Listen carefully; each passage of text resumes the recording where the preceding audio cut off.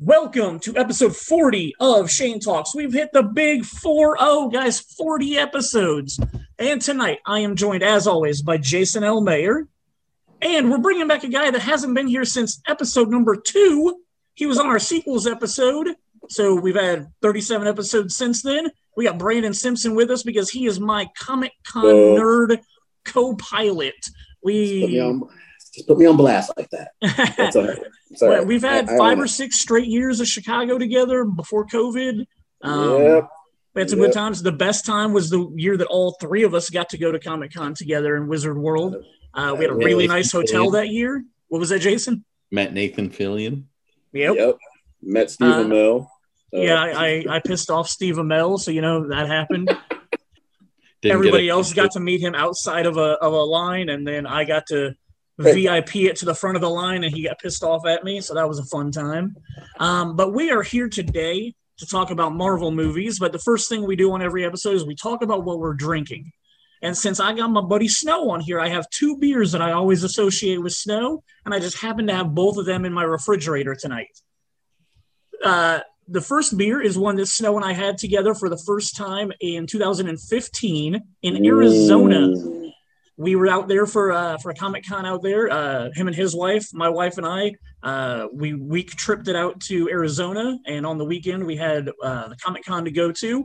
And one of the times we went out to eat, we found this beer on the menu. It's from Sonoran Brewing in Arizona. It's called White Chocolate, and it literally tastes like melted white chocolate. It is one of the best beers I've ever had. It's easily in my top 5 of all time.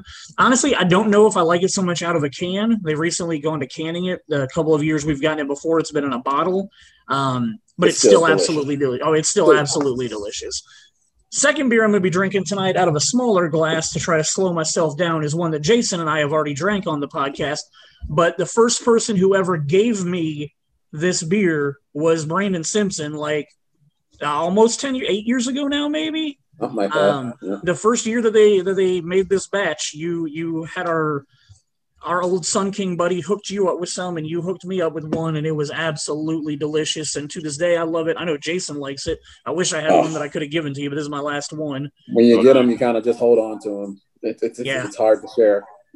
Gotta say, isn't that the one with the ABV that just kicks your butt? Yep. It's a creeper. It's I don't absolutely need that delicious. tonight. I'm good. So what are you drinking tonight, my man? I am drinking Sam Summer, man. Oh, awesome. My favorite. So very good. I assumed it had to be coming out soon, so I'm glad you were able to get yourself some. Yep. All right. The next question we ask every week is, would you guys watch anything awesome this week that you want to talk about? Snow, you're the guest. Let's start with you. What'd you watch this week? It's cool. Well, since I have nothing but time on my hand lately, coolest thing I probably watched this week, I binge watched the first 2 seasons of Warrior. The Bruce Lee inspired show off his characters. The story. How was it? It is amazing. Okay. I mean, between the kung fu fights and all this random stuff, and then you deal with all the Asian racism that happened back in the early 1800s that, weird enough, still happening now. Mm-hmm. But it is really good. The fights, the story. I'm impressed. The man knew how to paint a picture. Very cool. Anything else you watched this week? Ironic, like everything. Yasuka, the samurai, the one with Lathan Stands, the one with the black samurai on Netflix. Okay. Dude from Get Out was the voice of it. Okay. Laketh. Why can't I think of Laketh's name right now? Stanfield, thank you. Well, yep, totally hard. But 6 episodes of that was also awesome. Besides that, I sat and watched The Adjustment Bureau for some reason today because I saw Emily Blunt and I couldn't stop. So, besides that, that's what I've been watching. Right on. Mayor, what you watched this week? The only thing I really watched, I've been reading more of the Monster Hunter series books. So good. So good.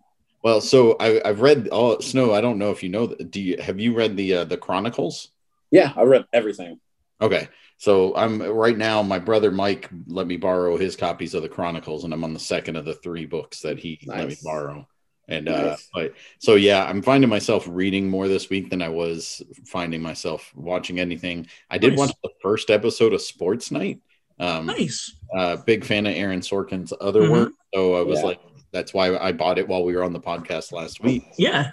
Did you enjoy it? It's very strange. Okay. So it takes place in a sports center kind of show. Yep. But it's got the feel of like West Wing, because it flows a lot and the dialogue's really good, but it's really quick. Yep. And it's just always flowing. My only issue with it is the fact that they have laugh tracks. Like, wow. Like it feels weird to me, like for that kind of show to have a laugh track. Wow. Because it feels almost real, like you're in the room. Because like that's what West Wing does, at least for me, is it pulls me in. It makes me almost feel like I'm in the room. And the same thing with the show, but with the laugh track, it jars me out of it while I'm watching. It's a very weird way to use that for me. So, but then again, when they were making this show, this was like mid 90s, like 96, I think, 96, 97-ish, I think. Like they didn't make shows without laugh tracks. Yeah, like 30-minute comedy shows without laugh tracks. And so like the first one I can remember not using a laugh track lately was The Office. Yeah, as far as something recent. And I totally think this show could have been just as good, if not better, without the laugh track for me. But I'm really there's perspective. No way that was Aaron Sorkin's idea. He could not have wanted the laugh track. That had to be some producer who put that in there later. I can't imagine. Maybe. And you know what's funny is, he wouldn't have, if it wasn't his idea. If he remade Sports Night today, he'd be like, "Yeah, no laugh track." No laugh track. No, nobody would be able to say, "No, we need that in there." He would just be like, "No, no." Yeah, that shiny gold thing behind me that says no. I had kind of a failure this week of what I watched. Failures that turned out okay, but I got into 2 things that I wasn't expecting. The first off is I was just half paying attention while scrolling through Hulu the other day, I want to say, and I saw something that I thought said The Secrets of Skywalker Ranch. And I was like, oh, cool, I'm going to hit play on this. Like, it's probably going to be some behind the scenes of like how they do all their movie magic at Skywalker Ranch. No, I misread it. It was behind the scenes at the Bunny Ranch? No, that would have been better. Narnia. It was Secrets of Skinwalker Ranch. Oh. Which ended up being okay because I watched all 8 episodes in one day, because it's about this ranch out in like northeast Utah that is a hotbed of alien potential activity. Okay. So they take a bunch of like scientists out there and have them do all kinds of like seismic tests and like looking underneath the ground, and like they shoot rockets into the sky, and like they have video footage of people's like phones going crazy and like all very weird stuff. I honestly feel like half of it like was scripted. Like I'm not sure I completely believe everything that was on this show. It was interesting enough because it was UFOs that I sat through 8 hours of it the entire day. But it wasn't what I was hoping for when I thought it was going to be how they make movies at Skywalker Ranch. Yeah. Then the other thing I fired up over the weekend, I fired up Jupiter's Legacy. I watched that too. Yes. I thought it was a movie. So I fire it up and I start watching, and I'm like, this is a really slow and dull and boring movie. Like, is anything going to happen in this movie? And then all of a sudden the credits are rolling, and I'm like, what's going on? It's like next episode in 5 seconds. And I'm like, wait, this is a TV show? Yeah. So I did watch the second episode, but after that I was like, I was mentally committed to 2 hours of this. Like, so I need to take a break. I haven't finished it yet. It was okay. Better. Wait, it does get better? It does not really. No, that sucks. Better. There's good moments in some parts, but I was already, like you said, 2 hours in, committed, and again, not much else to do, so I finished it. It's what it is. I thought it was a movie, so I was like, okay, I can sit down and watch like a 2-hour, like, lower budget superhero movie. And then, like I said, after the second episode, I was like, I'm not feeling like, I know Mark Miller is like a great like comic book guy and everybody loves him. Oh, Jason doesn't? I'm not a big fan of him or Grant Morrison at all. Oh, okay. Well, yeah. So you probably don't want to watch Jupiter's Legacy because, like I said, I've only seen 2 episodes and I'm bored out of my mind. So yeah, we'll see. I'll probably finish it at some point just so that I know what happens. Because it is kind of a little bit of a cliffhanger at the end of the second episode, but not a good enough cliffhanger that I was like, I want to watch another one. It's people in tights doing cool stuff. So I was kind of like, I'm in for a little bit. But after a while, it's like, what else? Yeah.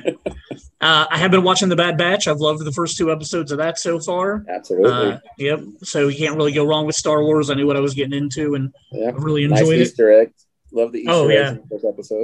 Lots of great Easter eggs in the first 2 episodes. Lots of Caleb. And like I've had a couple of people that have asked me, they're like, "Hey, we never watched Clone Wars. Do you think we should still watch Bad Batch?" And I'm like, I mean, you can. They do a good job of reintroducing the characters, but there's going to be a lot of like little stuff that you're not going to catch. But then it might make Rebels or Clone Wars better whenever you get around to watching them because it kind of connects all to that. So yes, I've been enjoying it, and like you said, those Easter eggs, all of them I've seen so far have been awesome. Yes, absolutely. All right. Well, we are here to talk about Marvel movies. We are going to start in 2006 with the phase 1 of the current Marvel Cinematic Universe. There was obviously there was a handful of other Marvel properties that were before that. What are you looking at, Snow? Why do you think I'm wrong? I wasn't going to say anything because you say Blade? Well, Blade was the granddaddy of them all. So that's what I thought you were thinking 2006, but Blade was before 2006. Yeah, that was right. That was 98. Yeah, that's what I was saying.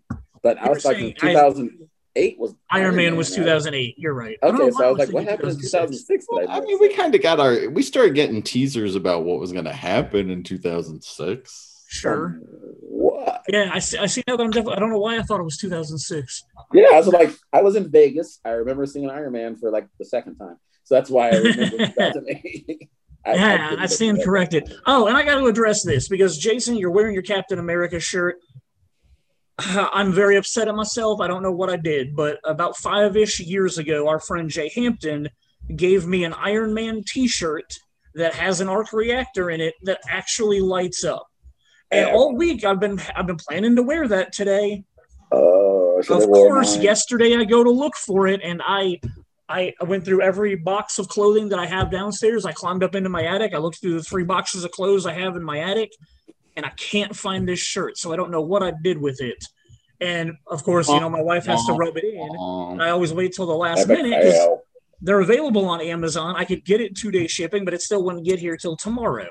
I have 2 of those. That's the level of geek that I am. But yeah. Oh man, it's bad. I have one. I have misplaced it. I was planning to wear it tonight so that I could be my Team Tony against Jason's Team Cap.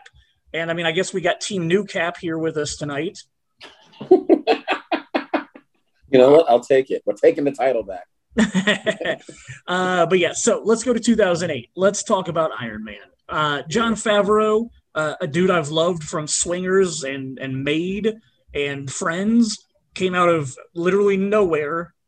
In my opinion, I mean, he did Elf like a couple of years earlier, but like, was that Zathura? Zathura. You're right. Zathura was after Jumanji. Jumanji in space. Yeah, Jumanji in space, basically. And then you got Robert Downey Jr. like reigniting his career after like U.S. Marshals was his last big thing he'd done. On fire, but yeah.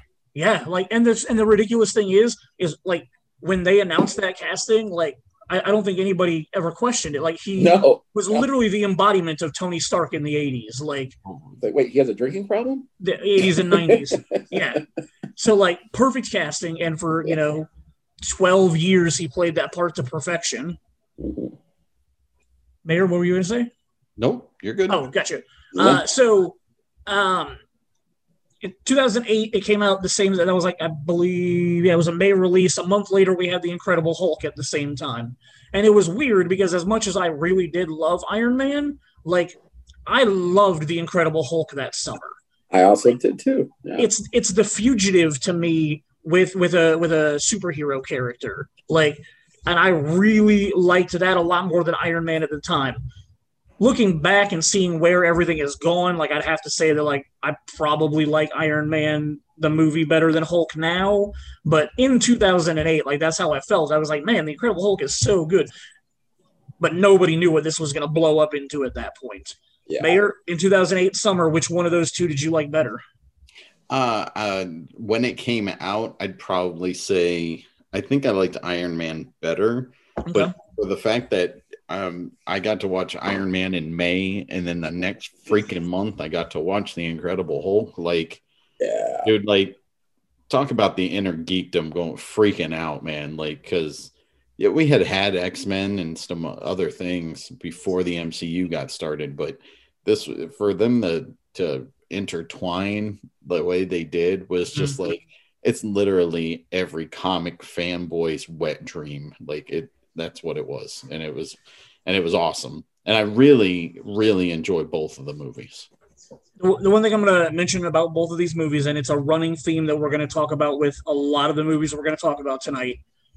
My biggest pet peeve and problem with the MCU is giving me a movie where the hero of the movie literally fights a clone of themselves as a bad guy.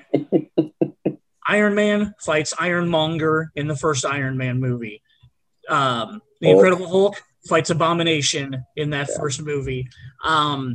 There's very few of them on tonight's list that don't have that formula, and it's my only real issue I have with the Marvel films is I just feel like they're not, and I mean, you know what, I'm sure it goes back to the comic books. Like, I'm sure when they were writing stuff in the comics, they were like, oh, who are we going to have the Hulk fight? Like, we're going to have to write Wendigo in, or we're going to have to, write these other big, bulky characters that could actually fight him. Yeah, I mean, what are you going to send Wolverine after him every week? Like, or, no, you can't. It's got to be one of those things where they've got to find somebody who is their doppelganger. Yeah. So, and again, we'll address it on the movies that it's an issue, but it's a non-issue. Like, for the most part, it's handled fine. But I like it more when they're creative enough to give them a bad guy that's not the exact same as one of their as their main character. We had to wait 2 years until we got to Iron Man 2. So we weren't getting 3 movies a year back here during Phase 1. Phase 1 was very long and drawn out. Let's see, it went for 4 years to get 6 movies. Which is still kind of impressive. Well, true. In time, hell yeah. Yeah. Oh yeah, to have the, and I'm pretty sure that we can all agree, maybe not necessarily with Incredible Hulk, but when Iron Man came out, it just like you said, we had X-Men. Oh, and we didn't have Iron Man, but we didn't have like Iron Man just raised the bar. Like, yeah. The interesting thing about this series of movies was that Marvel was screwed. Like, their biggest draws sales wise with comic books at this time was X-Men and Spider-Man, and both of those properties weren't allowed to be used for them. Sure. So here they were pulling up essentially their second tier, which is still really awesome. Their second tier guys, and so you have them pulling out the Avengers, which always were popular, but were never to the level that X-Men or Spider-Man ever hit. And then it just took off from here. Oh yeah, it was the Feige. Oh yeah, for sure. And like, do we know for a fact he was involved from day one of all this? Yes. Like, he was on it. Cool, right on. Yeah, he was on there from get-go. He actually also produced the X-Men movies. Yeah, he was the Marvel guy that was in charge of everything. That's cool. Yeah, because I'm drawing a blank. I know the Fox chicks. Lord of Donner. Thank you. Avi Arad, yeah. Yeah, did all Spider-Mans. So cool. So we got no Marvel movies in 2009, but in May of 2010 we got Iron Man 2, which it's not the greatest. Not so good. I really hate the fight between him and Rhodey. the Iron Man suits that pretty much destroy his living room at the party. And, like, I get it that they were trying. I feel like they didn't really give his alcoholism a good shot in the first movie. Yeah. So they tried to do it in the second one, and I feel like that sequence was just an absolute failure. Like, they literally just had to find a reason for them to use that at the end of the movie, so that they sure. And good point. And they had the lull right there in the middle, and they were probably like, "Let's throw an action sequence in while he's drunk in a suit." Yeah. Because as much as I don't really like the movie a whole lot, the suitcase armor scene is really pretty badass. It is. The suitcase armor is amazing, but then Whiplash, despite Whiplash being like an alternate version of Iron Man, like I still felt like it was way better than Ironmonger for sure. Yeah. Mickey Rourke brought so much to that character, and then they obviously tied it back into Stark Industries and stuff like that for like why he was doing it. So as much as I don't really like the movie, I appreciate some of the storytelling stuff, but that fight between him and Rhodey is just terrible. And like you said, it was all in there for plot. And they were trying to touch on the comic book. There's that whole demon in a bottle issue. Right. Clayton one. And that's the one where Tony does kind of inhabit the suit drunk. And Cap actually is the one that has to come in and knock him down a peg. Nice. So I think they were trying to cram that into the movie somehow, just to fan service the nerds. We waited another year before we got Thor. This director is another one that came out of nowhere, in my opinion. Was Kenneth Branagh. Yeah, like whoever thought he would do a Marvel movie? Yeah, well, I was gonna say he's not a tradition, like he's not like a blockbuster guy. But he had been directing movies for 20 years by this point. So everything Shakespeare. Sure. Yeah, yep. I also liked he did a movie called Dead Again. Oh yeah, I think that's what it was called. It was when he was married to what's her face? Emma Roberts. Not Emma Roberts. Emma Thompson? Thank you. Emma Thompson. Yep, I think they were actually married at the time, or they were dating. But yeah, it was all about like this man and a woman, and the man got really jealous and killed her. But then 30 or 40 years later, they were reincarnated, but they had essentially swapped bodies. Oh, so the guy didn't remember anything, but his spirit was the girl from the original airing. And so it was a weird, cool movie at the same time. But I'll have to look into that. Sounds like don't know anything about it. But yeah, it was kind of weird. And I say it now, and I'm like, that is kind of Shakespearean-ish. Like, I mean, he's done every Hamlet, every Henry V. I mean, Othello. I'm pretty sure he's directed Macbeth. Exactly. Yeah, like he's done a lot of Shakespeare movies. Oh yeah. I personally really like Thor as far as the first phase goes. I love the fish out of water concept. We've talked about that on the podcast before, but stripping him down and removing him from being like a badass, powerful superhero and just making him a normal dude works really well for me. It's a very, very character-driven piece, and I feel like his Shakespeare directing really nailed it for that character. Like, just a man who's been stripped of all of his dignity and everything that he feels like made him who he was, having to figure out how to be that superhero again. A very Shakespearean story that works for him as a director. Anthony Hopkins. I mean, that was very Shakespearean. I was reading an article, and Anthony Hopkins, the part where right before he strips Thor of his powers, and Loki says something, and Anthony Hopkins looks at him and is like, like, apparently that was completely ad-libbed. That was a script. And so I thought that was kind of cool. My favorite scene of that whole movie, though, is probably when he goes through the SHIELD compound. Yep. I was gonna say the same thing. To get to that humor, like. and then like watching him like completely break down because of the fact that he's not worthy of it. Yep. And oh yeah, and Hawkeye's like, you got to tell me what to do, Coulson. I'm starting to root for this guy. Which is hilarious, because if you watch that, you know that they filmed that entire movie, and then they probably were like, Jeremy Renner's Hawkeye. So then they were like, let's just put a couple of insert shots of him. And that's all they needed. That's all they needed. But and I like they stayed. It's all breadcrumbs leading up to what it eventually has become. Because Loki, no one had to know that Loki was going to blow up and be as popular as he is. Blow up to be as popular as he's now getting his own TV show next month. Exactly. Like nobody could have seen that Loki? coming. Really? Yeah. I mean, especially after Avengers and everything leading up after me, Tom Hiddleston has. If it was anyone else, I don't think it would be nearly as popular as he is.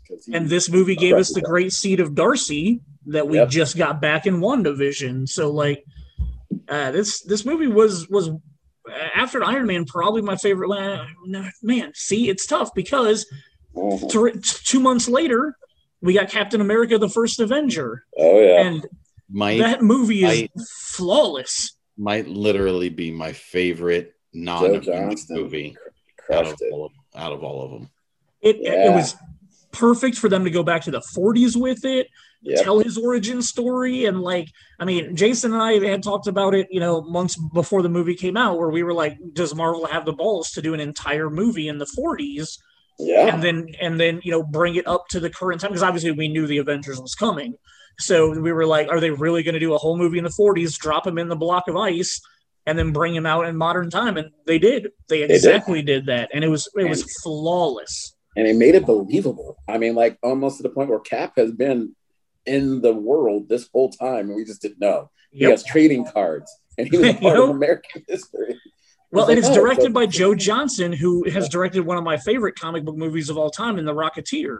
Mm-hmm. And like, I really feel like the dynamic that he has with his two main characters in The Rocketeer and the girl, like, The Rocketeer is set in the 40s also, so he knows that time period, he knows that vibe and how guys try to woo women back then, and he did it so good with Peggy and Steve.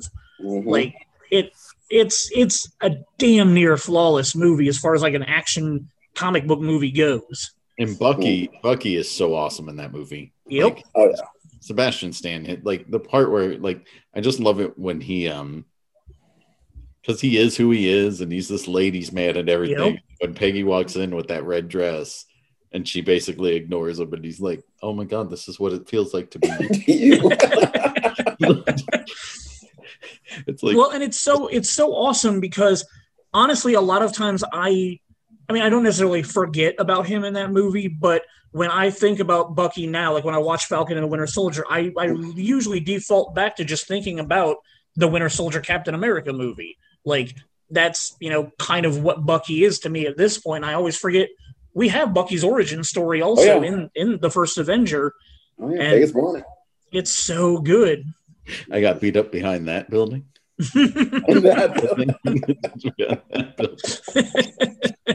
Yeah, the humor's there. The script is flawless. The Red Skull is an amazing villain. Tommy Lee Jones added some nice comedy too. For sure. And Stanley Tucci is, he's always good. Oh, yeah. But as the Doctor, he is so awesome. Oh yeah, with heart. It's so perfect. But yeah, that movie is really close to flawless in my opinion. Like I really enjoy it. And of course the end of it, like we said, they bring him back to the modern day and we get Captain America in the middle of Times Square. And then we get the boxing scene where we get the setup for the next movie, which came out about a year later. May 4th of 2012 was The Avengers, which I know Jason and I had conversations back in 2012 where we were like, we need to lower our expectations. We were huge Joss Whedon fans at the time, and he's taking over a property that we absolutely love, everything they've done so far, but we got to lower our expectations. There's too much going on. There's no way this is going to be what we want. God. And it was knocked out of the park. It was perfect. Never had I ever been to a movie where when I walked out, I wanted to turn right back in for another 2.5 hours, sit down and just watch it again. that night right away. It was so good. All of the characters were well handled. I mean, you had so many characters. How are they going to intertwine all of these plots? How are they going to make everything work? And it went to perfection. And Loki was just amazing with how they used him as far as the plot goes. The entire end battle sequence was visually stunning. It was CGI porn. Like, honestly, the first 2/3 of the movie I enjoy better than the climax and whatnot. Mm-hmm. But it still was fine.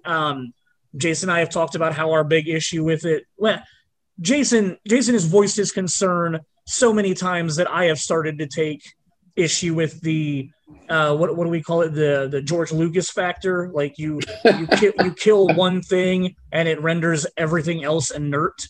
So like you go up and you drop this bomb, but it instantly makes every alien that was still here on Earth like just die, like the droids all just dropped when they blew up the ship. Yeah. George So the hive mentality bull crap, man. Like, yeah. Like it makes perfect sense when you have a ship that controls all these droids. It makes no sense whatsoever when Chitauri are sitting there like sentient beings that it can be all by themselves and have no problem making decisions on their own. And then all of a sudden that blows up and all of a sudden they're all just like, eh. They want you to believe that ship was also controlling them, though. No. On some level. So Snow, are the Chitauri something that actually are in the comic books, or was that just made for the movie? Because I'd never heard of them before the movie. The Chitauri went around like Black Panther. I mean, it's like the first time I think in any kind of movie or animated one, as far as I can remember, if you go back and watch like the animated Marvel movies, the Avengers one that they did a while back, they did 2 of them actually, and Black Panther was in the second one. But they told the whole story how the Chitauri were responsible for killing T'Chaka. So they've been around before Joss Whedon. He didn't just pull them out of his ass, so they do exist. Well, and he originally, if I'm remembering correctly, he wanted to use the Skrulls instead of the Chitauri, but the fact that Fox owned the rights to the Skrulls because it's a good thing. Fantastic Four. That's a good thing. There's way too much to do with the Skrulls to waste them on that battle, but yeah. So when did they get like in the Ultimate Universe when they relaunched that, when they launched the Ultimate series of comics back in like 2000, I think it was. Mm-hmm. The Chitauri were essentially the Skrulls of the Ultimate Universe at one point. So like it was just we can't use exactly what we want to, so we have to use something else. Oh, yeah. So my question is, how did they get the rights to the Skrulls back earlier than the Fantastic Four? Like, because they obviously used the Skrulls in Captain Marvel. That is true. That's the first time we saw the Skrulls were in Captain Marvel. There might have been one like in the background. Captain Marvel was 2019. Yeah. So they already had Fantastic Four rights back by then? Okay. I want to say that deal was done, like solidified in 2018, but it didn't get to go through until like at the end of that year or something. It's the Spider-Man thing. Just because Spider-Man, we had that access. I think the moment we got Spider-Man, they had access to Fox and Sony and all that, and we had that before. Well, so and we'll get there and talk more about. Thank God that happened. Yeah. So we had to wait another year. Man, these were some huge gaps we had to sit through back in the day. You're talking about huge gaps. It's 1 year in between. It's like we've been spoiled. This is ridiculously spoiled nowadays. We are, and I mean, especially with TV now. Like I'm getting TV shows back to back with 2 or 3 weeks between them this year. So after the Avengers, 1 year later, almost to the day, we got Iron Man 3. Which I was so hyped for because I love Shane Black. And everything about Shane Black is in this movie. You have an adult that's hanging out with a kid at Christmas time. The kid back talks to him and gives him attitude. Like, it's literally a Shane Black script. Buddy comedy. And a buddy comedy. And it just... I don't hate it as much as I did the first time I watched it. The first time I watched it. You totally love this movie. I would come into work and he'd be listening we have the headphone things so you can, for people who are hard of hearing, and he would set it up and connect it to the auditorium where it was playing, and he'd run it through the speakers in the office so he could listen to the movie while he was working. I was trying to make myself like it better. It does get better the more you watch it. I will admit that. It's like you're almost brainwashing yourself to enjoy the movie because you. Well, because here's the thing: like the biggest issue I have with the movie is the Mandarin and Ben Kingsley and is like just Guy Pearce's character. Like it's just such a bad villain plot. Like again, like when they cast Ben Kingsley as the Mandarin, I was like, that's the dumbest thing I've ever heard of. That's absolutely stupid. He looked the role. The Mandarin is an Asian martial artist. Ben Kingsley is ancient and fucking old. Yeah, like he looked good, but when the casting was announced, I was like, this is the dumbest shit ever. Like, why are you having Ben Kingsley be the Mandarin? Well, now I understand because he's Trevor. And to be fair, he was also Gandhi, so I'm just You're not wrong about that. And he won an Academy Award for it. And he won an Academy Award for it. Whitewashing everywhere. Yeah. Hollywood was different back then. Thank God we're making a little bit of progress these days. You say that, but dude, I'm sorry. If Ben Kingsley, if they wanted him to play Gandhi now and he had never done it previously, I'd be like, of course, like that man disappears into a role. It's like Gary Oldman. No offense. Gary Oldman could probably play any nationality he would want to. Just because of the fact that he is Gary Oldman. I'm not saying it would be. I'm not saying it'd be PC. Oh no! I know for a fact he could act any character. He can act all he wants. We can go see Tropic Thunder for that, but we're getting off. Which was, and then the one thing we'll say about this to connect it to, we'll talk about Shang-Chi at the very end as long as we have time. I've said this numerous times. I'm pretty sure I said it a couple of weeks ago on the podcast. I literally want the opening scene of Shang-Chi to be, I can't remember the dude's name. The dude from All Hail the King bringing Trevor to the Mandarin, Scoot McNairy. There we go. I want a helicopter to come down in Asia, and I want Scoot McNairy to take Ben Kingsley to the Mandarin. And I want the dude to be like, you've been using my name. Oh, I can't do voices like that. My fault. You gotta edit that part out. Totally bad. I would like the real Mandarin in his Asian that he speaks. Sorry, that was bad. Anyway, I would like for the Mandarin in the opening scene of Shang-Chi to kill Trevor. Just kill Ben Kingsley off, and just make this character that bad of a villain that he kills off Trevor that we've liked from Iron Man 2 and All Hail the King. Our blockade is perfectly legal. All right, I do apologize for my attempt at an Asian accent. I was trying to take on the role of the Mandarin. It's okay. Yeah. So I apologize for that. But anyway, that's what I would love to see is the opening of Shang-Chi, connecting it back to Iron Man 3. But overall, I don't understand why, I don't want to be a superhero is a thing. Like, they did it in Spider-Man 2 when he decided he didn't want to be Spider-Man anymore. And, it's just this whole, I want to walk away from being a superhero that they did it at the end of Iron Man 3 when he blows up all of his suits. And he's like, I don't need these anymore. I have the surgery, so I don't need an arc reactor anymore. I didn't care for house cleaning protocol. Yeah. I don't think that was him walking away from it. Clean slate. That's what it was. Clean slate protocol. Yeah. There we go. I don't think that's him walking away from it at the end of that movie. I think that was him just saying, I don't need all of this to fulfill who I am, because I am Tony Stark. I am. He said it at the last line of the movie was, I am Iron Man. So I guess that's not him actually retiring. I guess. Hold on, no. I thought the last line of the movie is, I am Tony Stark. No, I think it's I am Iron Man. He says I am Iron Man. Okay, I thought we were trying to parallel the first movie where he does say that. I thought he was saying I am Tony Stark. Okay. He has the little screwdriver in his hand, says I am Iron Man. Oh, okay. Yeah. He blows up the suits for Pepper. So as we do things, $1 billion suits, we will blow them up for our women. Next, we got what I would probably consider possibly my least favorite of all MCU films ever. I really hate this movie. And it had a doctor in it. It had the 9th Doctor in it. Wow. Thor: The Dark World was absolute garbage. The script was terrible. The acting was terrible. The Dark Elves were terrible. Tell us how you really feel. I told you, this is probably my very near the bottom poopy garbage of the MCU, in my opinion. Do either of you guys like it? Did I love it? No. Did I find it entertaining? Yes, just because it continued the story. Is it my favorite of the 3 Thor movies? God, no. Definitely the last.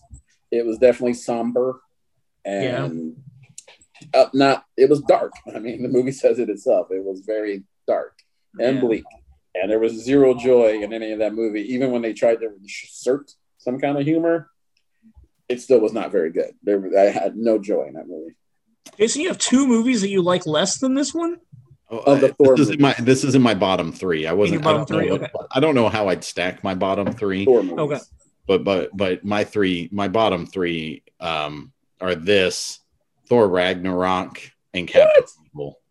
Like those 3 movies were just blah to me. Like and you know what's weird is I say blah for Marvel Studios standards, right? Because all 3 of those movies I'd rather watch than like half the Star Wars universe movie that we've gotten.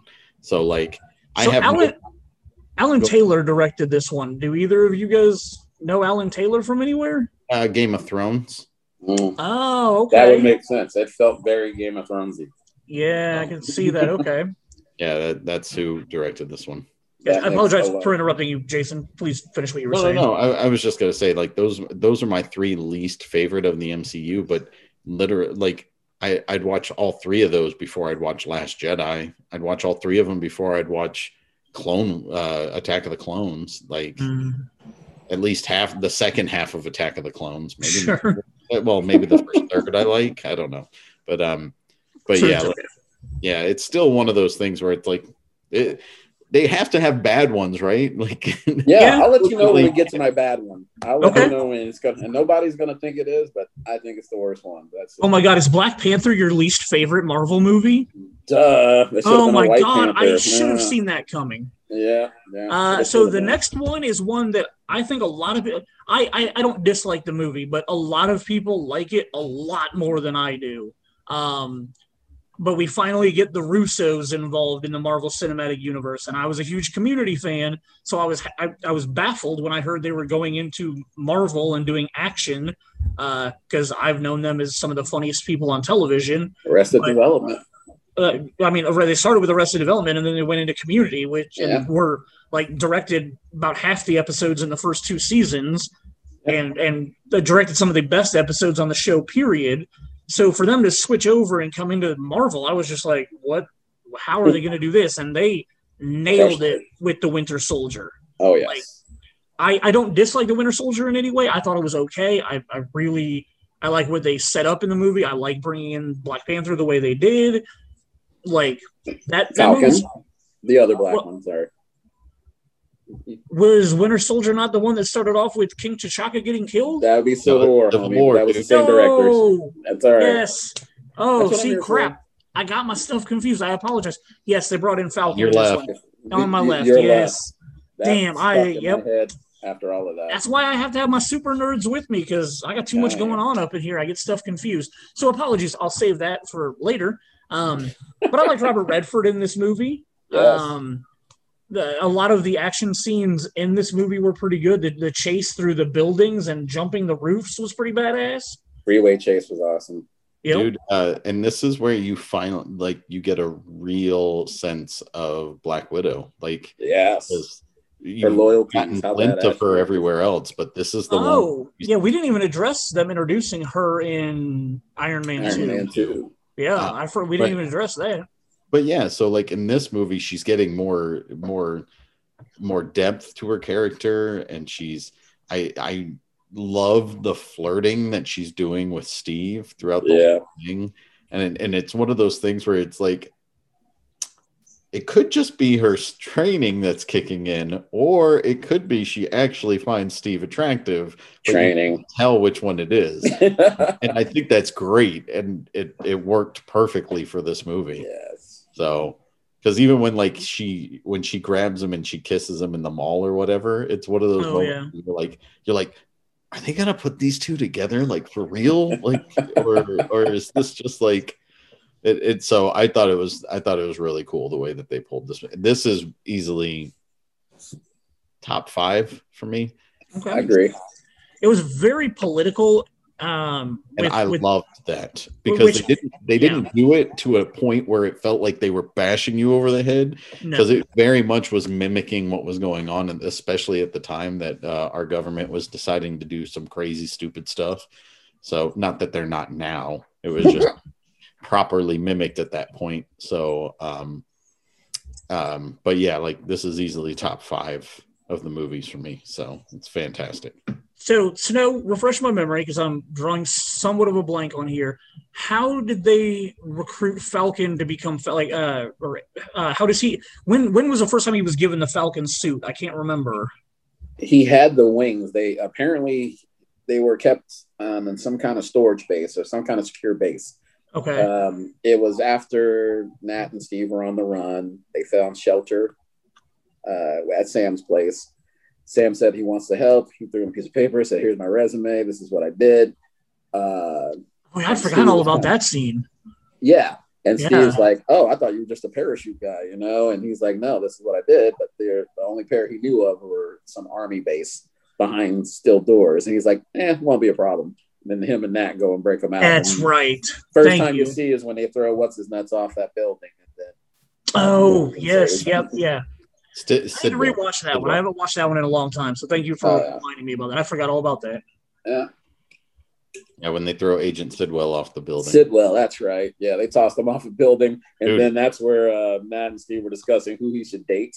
So that's how I kind of had a feeling like, they're not trying to hook up, but she's still trying to get him a date. Sure. So all the flirting is her training. That's just what her natural she goes to. Now, what she did with the Hulk is different. But dude, what they do to Agent Sidwell in that movie, that was because we've had him off and on for like 5 movies by this point. Yeah. And then all of a sudden it's just like, oh shit, she just got real. Yeah, kicked off a building. Was it that's the movie where he does the Hail Hydra thing, right? Like that's the movie where we find out Gary Shandling's the senator in that too. Yeah. Yep. Kind of explain why he was a dick in the other Iron Man movie too. So. Yep. Yeah. God rest his soul. Mm-hmm.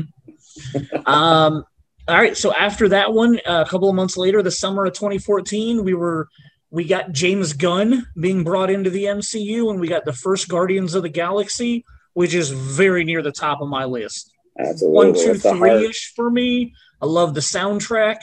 Yeah. I enjoy Peter Quill. I enjoy how he just runs his mouth and can't really always back it up. And I want to ask Jason why he's shaking his head about this movie. I'm still sour about the fact that Shane couldn't wait 1 extra day to watch it with me for the first time. He felt like he had to go back to work and watch it the day early and screw me over because I absolutely couldn't come for whatever reason. I was like, dude, just wait the 1 day. And you were like, yeah, I'll wait. And then the next day, it's like, I didn't wait. Yeah, you're a cunt bag, but it's okay. But I feel like I didn't tell you until after the movie that I didn't wait. I know. I remember. Yeah, like I made you think that I hadn't watched it yet when we watched it. But it's okay. Yeah. You know what's weird is you brought up the soundtrack. Yeah, the soundtrack's amazing. Well, so the soundtrack from the beginning of the MCU through Avengers, they had a bunch of they had a ton of soundtracks that were nice. I like to keep my own copy just in case.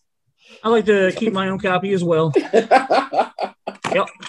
Yep. So, on board, dude. You gotta get to it. Yep, totally got it. In case I ever got a VHS player. I actually had real quick side story about this. I actually had 2 copies of this.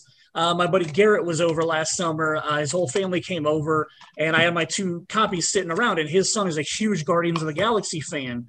And so he saw it, and he was like, oh, this is the cassette tape from the movie. And I'm like, yeah, do you want it? The actual one of them. And he was like, oh, really? So I gave him one, but they didn't have a tape player. So for Christmas last year, they got him a cassette player so that he could actually play this tape and listen to it. And I just thought that was pretty badass. Nice. That is awesome. Yeah. So as I was saying, keep going before I interrupt you. When the Marvel Cinematic Universe was under the tutelage of the Paramount Studio, which went through Captain America: The First Avenger, then they had before Disney soundtracks where there was tons of music in it. Like Foo Fighters was in Thor a bunch, and AC/DC was in the second Iron Man. And Avengers had like a mix of everything. But then as soon as Disney purchased them, Disney kind of nixed that. And Guardians of the Galaxy is like the first one that was very song driven after the takeover of Marvel. So it's so interesting. You would think with all the Disney money that they keep doing that and want to keep it though. They don't want to share that. See, I thought that was all James Gunn. I mean, I consider the Guardians like the heart of the whole MCU. I mean, their story, I think, is where the humor, the heart, where you actually care about, because I mean, they're a comic book that nearly no one knows about or cares about. And they made this $1 billion franchise and insert them into the giant universe.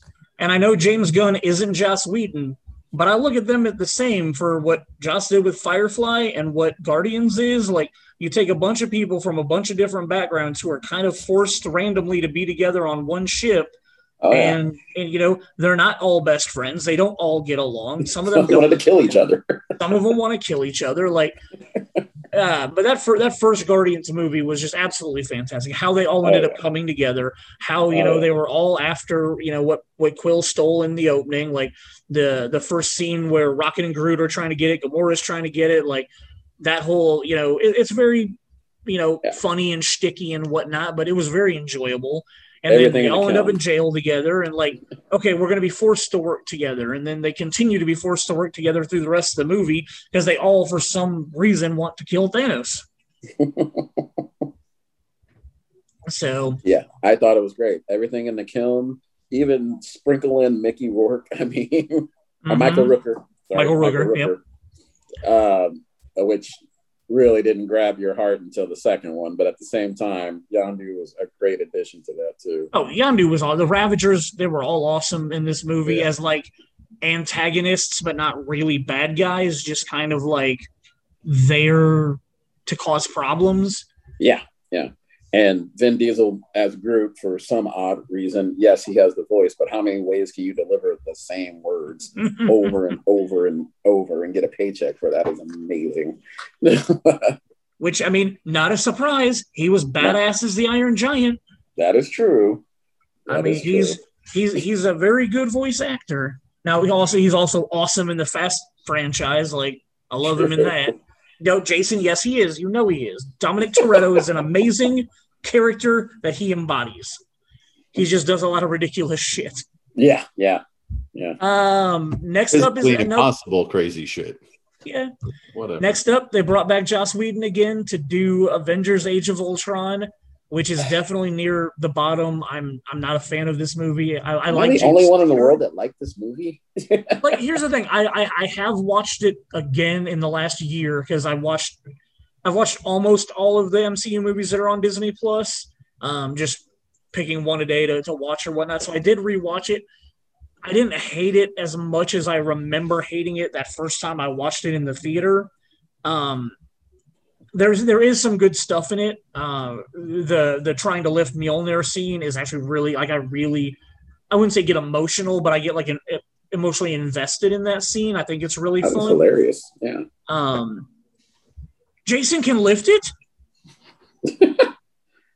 Well, if an elevator can lift it, I mean, clearly. Yeah. Oh my God, Jason can lift Mjolnir. That's Mew Mew. Good job lifting Mew Mew. So What do you like about Age of Ultron? Like, if you've never hated it, what made you like it? Right off the bat, James Spader. I love James Spader and everything he's done. I love him as Ultron. I love him. He's dry-witted and humorous. The whole line about, oh, small adults, what do you call them? Oh, children. That's right. I get confused, that whole thing. And I can't think of another character. Trying to be a menacing robot, why are you a fucking stand-up comedian? Like, that's my thing. Like, if he's gonna be this badass, intimidating robot, evil machine, like, why are you telling jokes? And he was still blowing up shit in the process, but he added that levity to it also that kind of took your mind off of it. And he is based off of Tony. He's based off of Tony and Jarvis at the same time. Huh? He is Tony Stark. He's the worst. Exactly. He had to have Tony Stark elements of that. So between the opening scene where you're watching him kick ass, I thought that was great. Of course, they had to do the slow motion money shot because they, go Joss. I have no problem with that.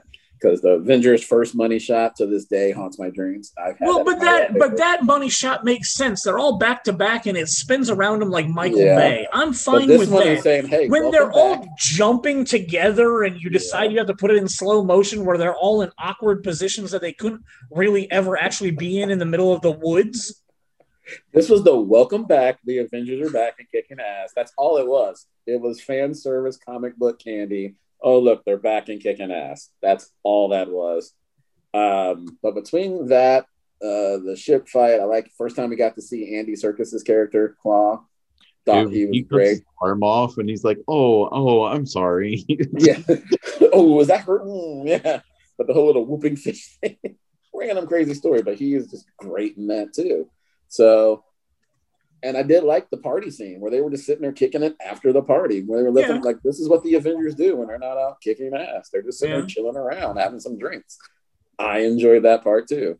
Everything leading up to, I thought the Hulk seeing him destroying Africa, a little overdone, but I didn't enjoy that. And then taking it all the way to the farm. This is Hawkeye's farm where he didn't know about. I mean, I give it a lot more credit than I think it deserves, but I also enjoyed it.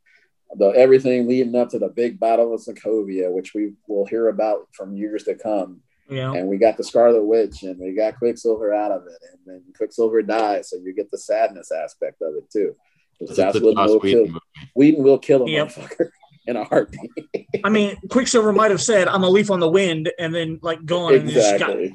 And just so I will say that kind of and Joss got me the first time I ever watched Serenity with both of the kills, because it was just like, are you serious?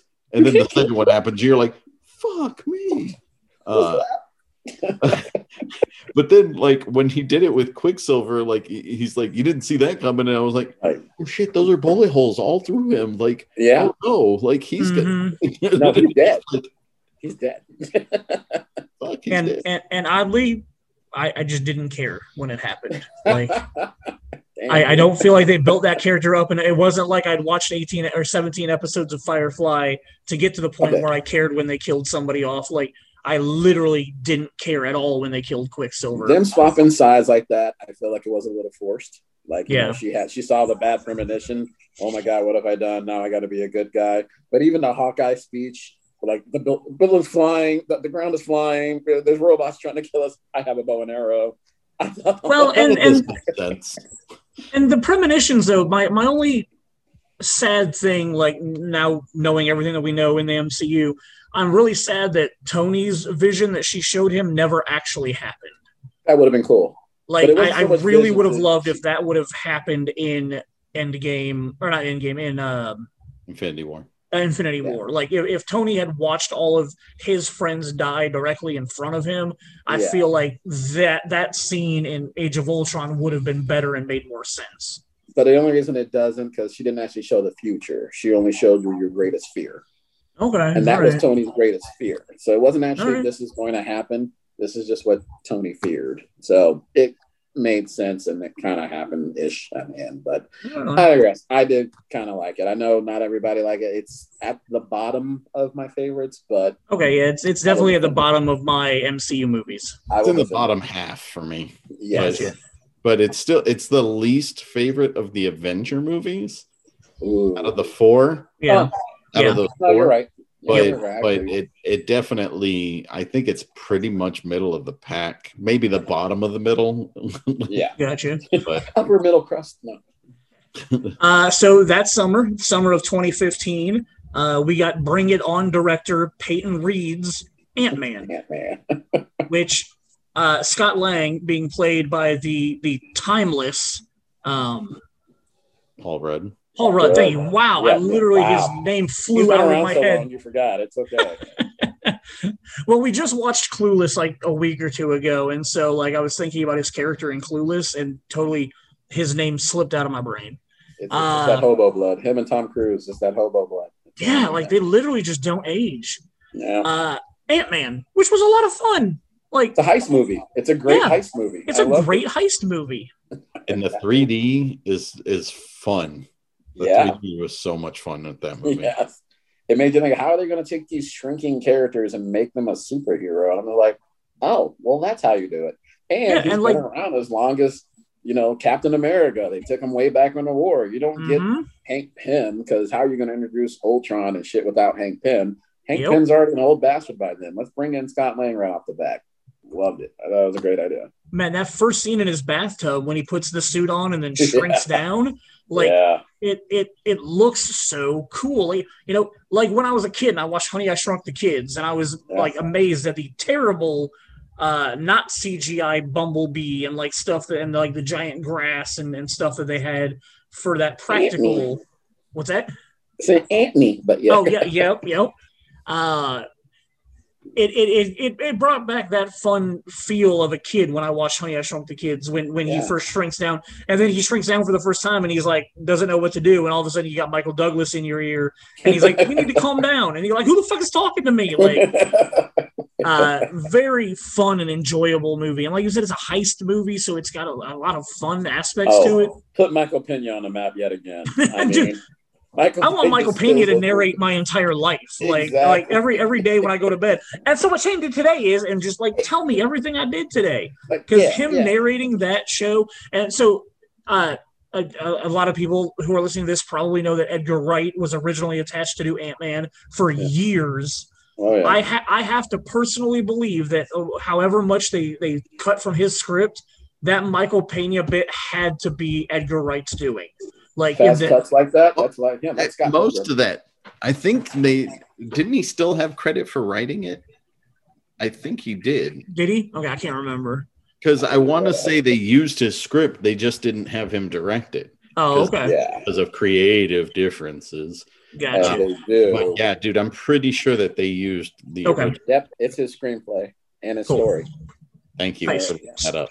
Yeah, so I love the fact that I know that no matter what, Edgar Wright was responsible for Michael Pena having some of the best dialogue in the entire movie. Oh, yeah. I thought it was great. Yeah, he's fantastic in that role. He's so funny. So after that, we had to wait almost a year for Captain America Civil War. Oh, a whole...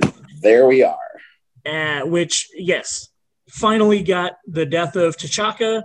We got the Black Panther being brought in as a badass. Literally the first sequence where he's chasing down Bucky and there's like 4 different fights going on at the exact same time is so fun. And actually, he doesn't chase down Bucky. Movie I don't like the least. It's my least favorite Marvel movie. Wait, what? I know. Civil War? Civil War is down there with The Dark World for me. Why? What do you not like about it? It's not the fact that my heroes are fighting each other, because everybody hates to see where their heroes are actually battling each other. Okay. I think I enjoyed the comic, and this is another case where I think I enjoyed the comic book so much, that story. So watching them try to do it on the big screen just left me wanting so much more, and I was kind of like, that's not how it went. That's not how it went. So everything that they did just seemed forced. They forced Black Panther into the story. They forced Spider-Man into the story. They forced a reason for Bucky and Tony to hate each other, or for Tony. So I feel like you already mentioned it earlier. Somebody different killed T'Chaka in the comic books. It wasn't. Yeah, well, comic books and in the animated, it was the Chitauri. Chitauri were trying to invade, and they're also shapeshifters of the sort too. Gotcha. Depends on what you read, depending on what you're reading. But the whole Zemo thing, I mean, I know that's part of the MCU and how you introduce Zemo. How you do that. Looking back at all the small pieces of the puzzle, you know, I think it's brilliant to where it is now. But first watching Civil War, I did walk out of that one like, that's not my story, you know, because there is so much comic book kind of just left on the floor there. Where Tony's falling over having to kill Cap. I mean, there's a lot to it. So you're having a whole lot more of Shane with Jurassic Park than you most people are. I think that's why I didn't like it as much. I love the comic book version so much more, and to me, this was a little just fan service forced in. No, interesting. This should have been Avengers Civil War. This should have been Captain America Civil War. It's like, we have to make another Captain America movie. Let's do this real quick and make him, break him up. I mean, that shows you how much power Chris Evans had at that point. Well, not only that, but it could have just been Marvel Civil War. It didn't even need Avengers on the front of it. Well, they already signed him up for so many Cap movies, so I feel like they had to make use of his contract. Probably. So let's go ahead and make this Cap's Civil War. I don't know. And then, they fight, they hate each other, but they find a reason to come back together. I mean, not for a while, but but I still feel like the airport scene, the airport fight still has you got Wanda and Vision fighting each other in that scene. You've got Hawkeye and Black Widow going at it. You've got a lot of these friendships that have been built up that I agree with you. It felt forced that they made them fight each other, but I still felt like it was pretty emotional. And then the introduction of Spider-Man in that sequence. That was the best part for me. You didn't like that, Jason? Yeah. I still hold to the fact that you could have cut he could have just shown up at the airport. Okay. You literally could have just had him flip. He could have said under ruse. He flips over. He steals Cap's shield. That's how they should have introduced Spider-Man. The entire sequence that happens in the apartment where he's like, "You're that Spider Kid, aren't you?" And all of that. You could have taken that completely out of that movie, and you should have slapped it on the front of Homecoming. That would have made it I did love how they opened Homecoming though, because they went back to that fight. Yeah, and I mean, I like the home video footage of it. That it kind of works, but I still think that just for the pacing of Civil War, because there were definitely some times where it slows down really bad for me. Sure. I just think personally you could have cut that entire sequence out and just thrown it, or heck, make it one of the cut sequences at the end of the credits or something. It would have definitely felt. It's all the small pieces that I don't know if it's all Feige or what, but only thing I could see the apartment scene doing is showing you how their relationship started. How Peter and Tony, how he has that respect for him and Mr. Stark, and how Tony was always macking on his aunt too. That whole thing. So I think they had to make Aunt May age appropriate. Exactly. Marissa Tomei. Marissa Tomei, who is beautiful at whatever age she is. Yeah. But do you want a 60, 70, 80-year-old Aunt May for a 16-year-old kid? No, that's grandma. That's not Aunt May. Okay. I mean, Sally Field did pretty good. She still looks all right. That was in The Amazing Spider-Man. But right. Anyway, sorry. I don't know, man. The Aunt May in the Sam Raimi movies is my Aunt May. That's in all the comics and cartoons that I watched when I was growing up, Aunt May was an old white lady. You're right, but you don't have to. If nothing else, these movies have proven to us that we don't have to stick to the freaking narrative of the comic books at all. You are very correct. It's very true. I think they've definitely done that. If I wanted to read the comic books, I'd go read the comic books. I don't okay. The movie. So you're right. You're right. True. So the next movie, that was our summer of 2016 film. The next one was our November of 2016 film. I feel like this is when Marvel started getting on the one in the summer release and then one in the winter release. We got Doctor Strange, which had Benedict Cumberbatch in it. Yes. It's a good movie. It's a fine movie. It's in the middle for me. I don't love it. I don't hate it. It's enjoyable. Yeah, it did its job. And exactly. The villain was not a very good villain, in my opinion. And then the ultimate reveal of how the Ancient One was operating was kind of okay. I mean, I've seen this in 400 other movies that the the mentor that you've had your entire life turns out to be the one that's actually the ultimate bad guy. Like, yeah, it is, and not even the ultimate bad guy, because she didn't really think she was doing anything bad. Yeah. You never know. That movie only did two things, and I think it served its point. Introduced Doctor Strange, which the moment I heard it was Benedict Cumberbatch, sold. Yep. You can do no wrong by me. I think it's great. But Sherlock is amazing. Exactly. And I just think it was just pure eye candy from the moment. Every time they hit the glass universe or whatever, throw in your 3D goggles, it was just eye candy. I went back and watched it again. It is just beautiful just to watch. The opening fight scenes, all the fight scenes, everything's upside down. That's the only purpose of that movie right now. This is one of those movies, and specifically one of the Marvel movies, where the trailer got me so excited that I think the movie couldn't live up to the trailer. Yeah. Like the trailer was like an Inception level trailer. Like, there's all this weird motiony moving stuff that I don't understand, and they're fighting in it, and I was like, you want to watch.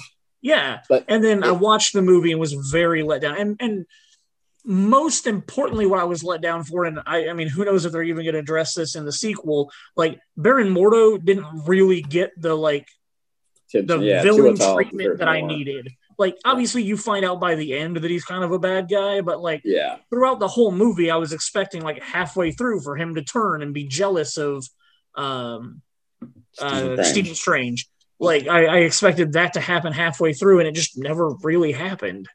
I think they wanted more to tell later. They didn't have time constraints more than I mean, and the other thing, they're just finding reasons to introduce Infinity Stones, because everybody knows by now we're working our way up to the big climax with whole Thanos and everything. So they're just finding new ways to introduce the stones. And Eye of Agamotto, great way to introduce another stone. For sure. Did either of you guys know Scott Derrickson before this movie? The name doesn't ring a bell to me. No? No. Yeah, I have no idea what else he's done. So we will jump to the summer of 2017, where we brought James Gunn back for round 2 of Guardians of the Galaxy. This is in my bottom 3 films. I hate Ego. I was excited about Ego. I was excited that it was Kurt Russell. Yeah. I couldn't see them going wrong with, a sequel to one of my favorite Marvel movies. Everybody coming back, bringing in Kurt Russell as Ego. And I literally hated the movie. Was that? I mean, it's hard to follow up the first one, though. It is. That's just a tough order. The soundtrack, even wasn't there, but everybody's been playing Brandy afterwards, but still, it's not nearly as great. Not at all. Besides the final scene where they're fighting in the center heart of Ego, the rest of that movie I could probably do without, honest. Well, Rutger Yondu going through cleaning house. I thought that was kind of funny. And too. Stallone showing up with the original Ravagers, I thought that was cool. Classic nod too. Yeah. But other Rocket playing Home Alone in the woods was pretty cool. That was kind of fun too. He was having fun with it. I know the sister thing with them coming together. I guess that was kind of cool too. I'm not gonna lie, I might have teared up when Yondu died. Sure. That was. I mean, that got me.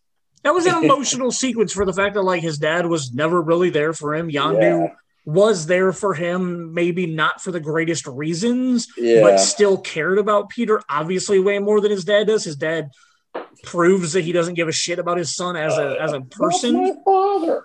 Yeah, so I can understand that. Like, some of that stuff was okay. But I just was so let down with this movie, so disappointed with this movie. Everybody wanted the first one, the way you felt when you saw the first one. So definitely in the bottom 3 for me. And then that same summer, 2 months later, we got the unicorn. Sony and Marvel had figured out a way to work together, and we got. Well, I mean, they obviously worked together in Civil War because of that, but we were able to get Spider-Man Homecoming, which was luckily not another origin story, which is something I feel like Marvel's done a fairly good job of not giving us, I mean, other than like Iron Man, most of their movies haven't been origin stories. They might have had flashbacks to the origins, or they might have had their origins in other films before they gave somebody their own film. But Spider-Man is just Spider-Man in Homecoming. And, yeah, everybody knows by now what happened. You know, we know the story. So now he's just a kid with superpowers. Yep. Go out there and do something. I mean, and still technically to this day, we've never seen him get bit by a radioactive spider. We don't know how or why it happened. We just know that it happened. Exactly. And Michael Keaton's amazing in this role. Oh my God. He's good in most car movies. Scene too, but dude, the entire sequence in the car is just... Yes. I felt tense. Yeah. Yep. That is the best scene in the entire movie. One of the best scenes that in the Marvel Cinematic Universe where, like you said, they're in the car and they both realize who the other person is. Yeah. And it is so tense. And I mean, I love how they connected it back to the first Avengers movie where like Michael Keaton was just stealing shit that the Chitauri left behind. Like, very well done. Oh, yeah. I thought it was great. Then we get another... I'm in the middle on this Thor movie. Taika Waititi is a fairly good comedic director. I like, What We Do in the Shadows. It's pretty fun. I just didn't feel like, I know they were trying to do Planet Hulk. Is that what the comic was called? Pretty much. Yeah. So obviously, since they can't officially do a Hulk movie, they have to make him side characters and everything. They brought in a way to do a Thor movie with Planet Hulk as like the side plot to it and whatnot.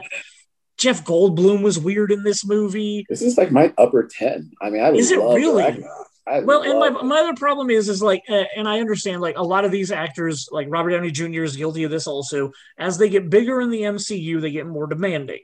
Like Robert Downey Jr. doesn't want to wear anything but like a green suit now so that he can just not wear any armor or helmets or anything like that. It's all CGI. It got to the point where Chris Hemsworth was apparently not interested in going through the process of becoming Thor. So they decided that, we're going to make him a comedian in this movie and we're going to shave his head so that you don't have to go through, putting a wig on every day. You can just, have a shaved head now, or like a very short haircut now. They got rid of the helmet in the first one. I mean, you saw the helmet for 4 seconds. Yep. Took it off. It was like, this is Chris Hemsworth. We have to see that beautiful face. Exactly. But it's Thor. He needs the helmet. Yeah. But so this one was kind of disappointing to me. There are some things in it that I like. I did not stop laughing in that whole movie. Even when people were getting murdered and Cate Blanchett was wrecking shit, I was still laughing. My problem with this movie is I felt like it didn't take the right beats. So like while we were watching it, I remember thinking it was mainly when they were they're on the elevator and it's Thor and Loki. They're going up and they're having this like serious heart-to-heart moment where they're actually being brothers and like being real with one another, and it's going so well. And it was like he didn't even give it like a downbeat to wait for the next like comedic moment. It was like it went from that to we should do Get Help, like and which is funny. Like Get Help was funny and I enjoy that moment, but like for it to be one entire sequence, it didn't like it was like okay, we had this serious moment, now go do more comedy. And it was just like I felt like the timing was just slightly off on most of this movie for me. Okay. So that just might be his directing style. I don't know. I mean, it felt like Jojo Rabbit. I mean, in the most depressing era, he still found a way to put comedy in it. So it's definitely his style. Yeah. It again, it's in the middle for me. I don't hate it, but I also don't really care for it. Like I don't go out of my way to watch it unless I'm trying to rewatch the whole MCU. Snow. Ryan Coogler did Fruitvale Station, right?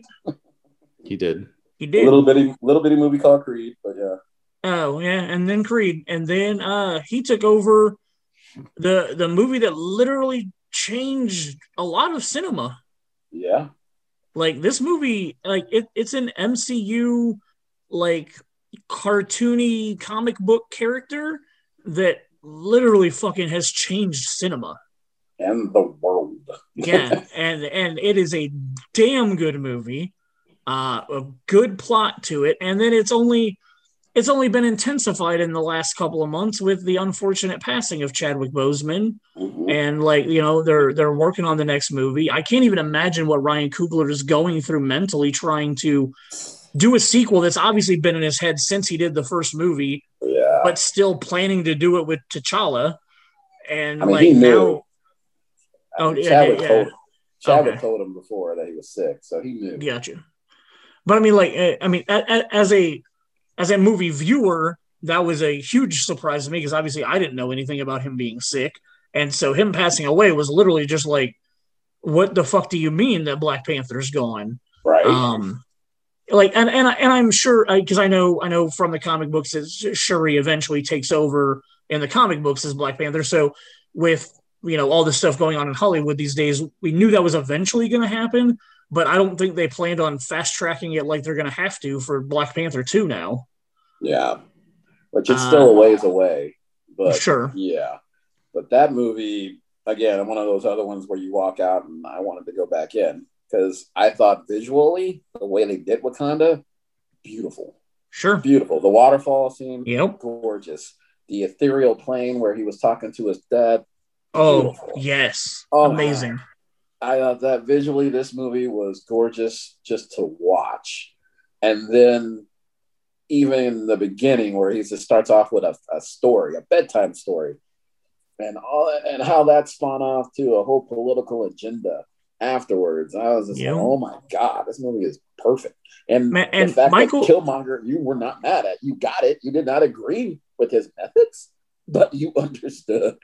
Yeah, it's one of those things I was about to say, like Michael B. Jordan's character, like everything that he did in that movie, I understood his reasoning and why he was doing it. Like he wasn't a villain. Like I guess I'd compare him to Obadiah Stane. Like I didn't really hate Obadiah Stane so much, but like as his true motives, come through in the third act or whatever, I was like, oh, you are kind of a piece of shit.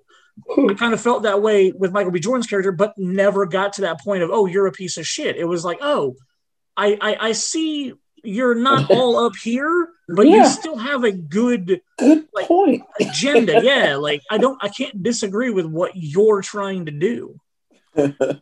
What's interesting is this.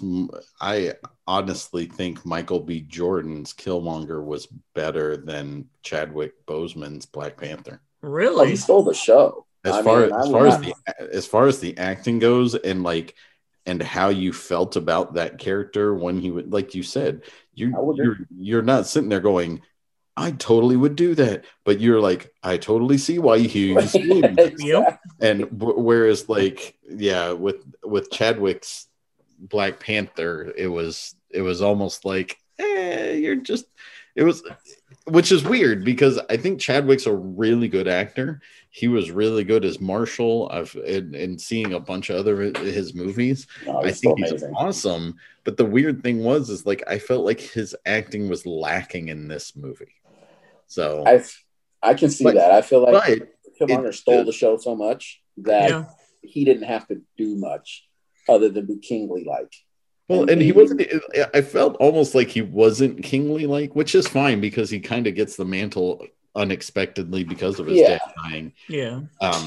But yeah, it just felt like he was kind of like, I'll listen to him. Let's let that person talk. Let's let that. And it's like, I always think of. And it's just, my upbringing, watching Coming to America and having him play Mufasa. Like, I always think of somebody like James Earl Jones from Coming to America, where it's like, shut up. Like, he wasn't there yet for only being king. You know what I mean, though? Like, he's literally in my brain as like the African king. Oh, yeah. As of like the person who will literally be like, go away. You're not important. Like, so and he was working up to that level. and I was really sad to hear that he passed away. And it sucks because it feels like the Heath Ledger thing all over again, where it's like knowing that they had a clear vision for what they wanted to do with the Joker in that universe. And then they got thrown that curveball, and then the same thing happening with this. It's like they probably had a really good vision. And from what I understand, Chadwick, I read at some point, was really kind of upset because of the fact that this whole Me Too movement came in not too long after Black Panther came out. Sure. And they were already talking about Shuri supplanting him And I read a thing, and Chadwick was like, no, not yet. Kind of like it's fine to go down the line at some point and do that, but like he wanted his time to be supposed to get another movie out of it. Yeah. Whether it's 2 or 3 movies or whatever the case, so it really sucked when he died, because it was one of those things where it's like everybody kind of had this.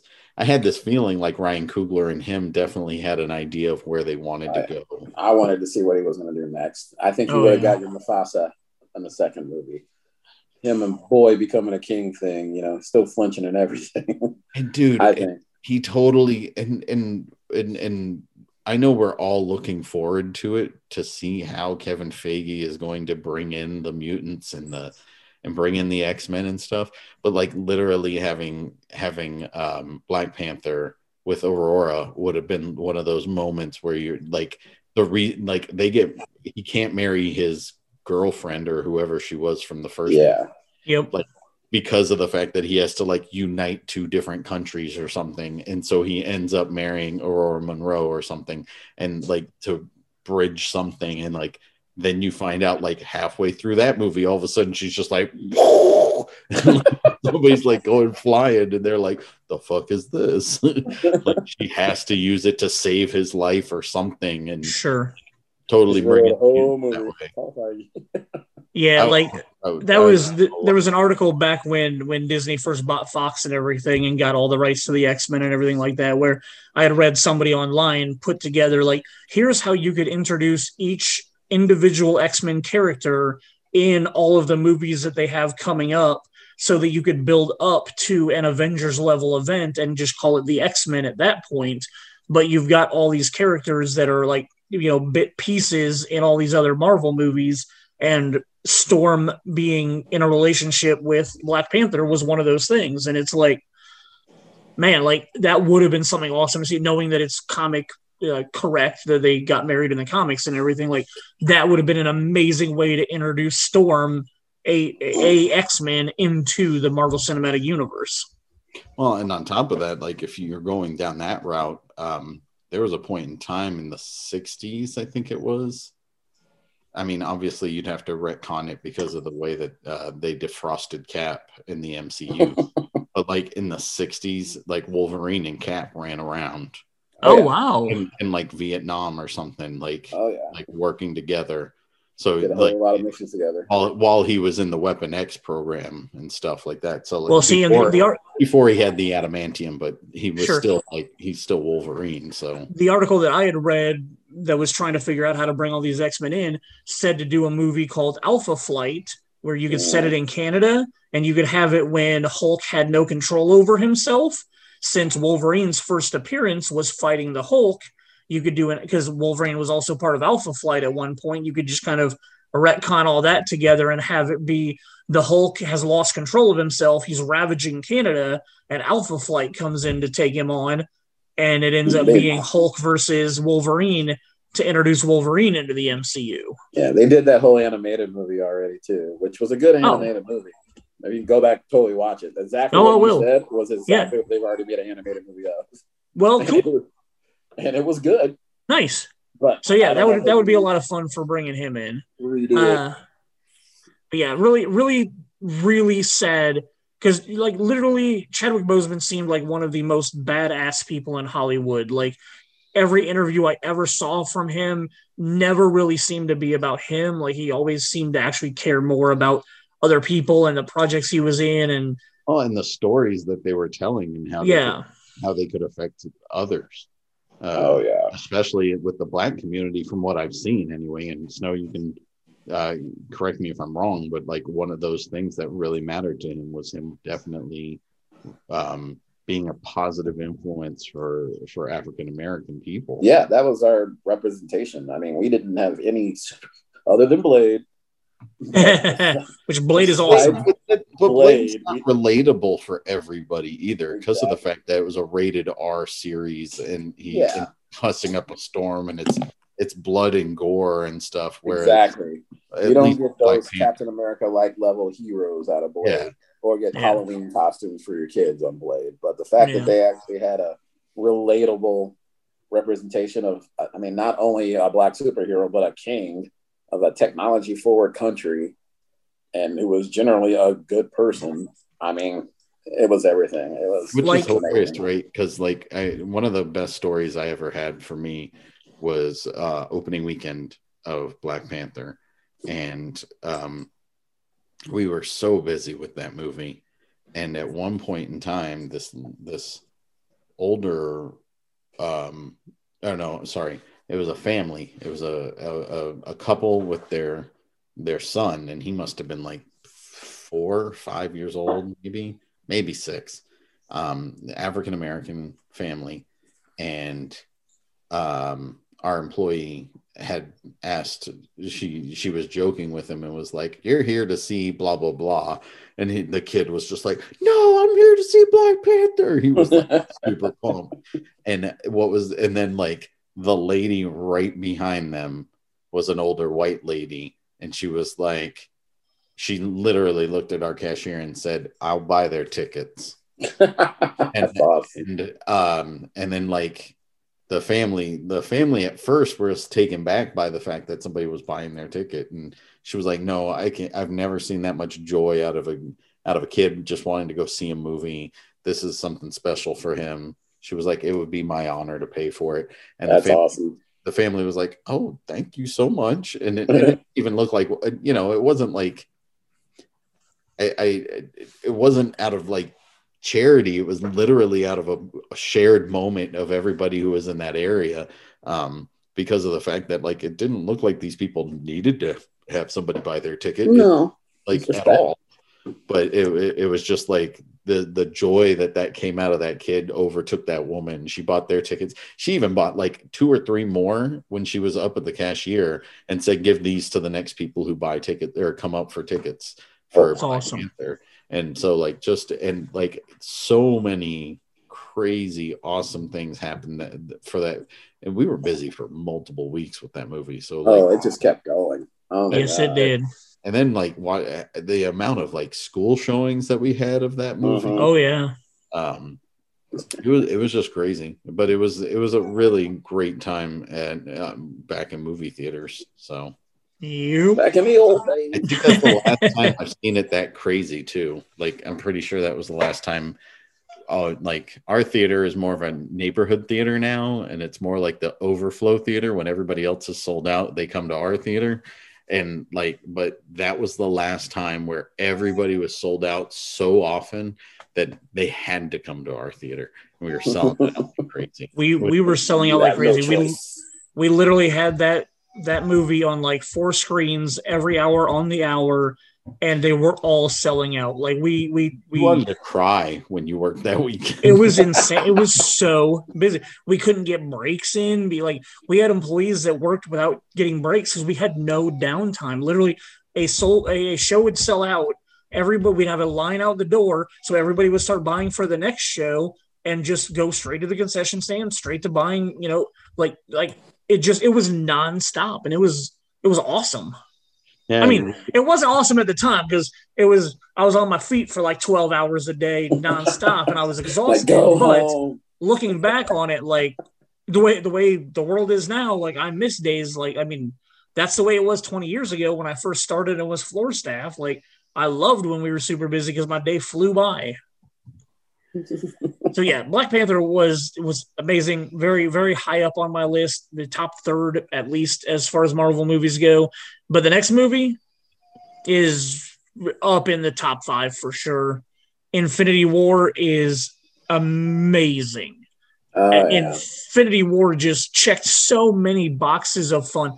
The concept of taking like 60, maybe like 40 characters that I cared about and putting them all into one movie and giving them all interconnecting. It's like the Love Actually of the Marvel Cinematic Universe.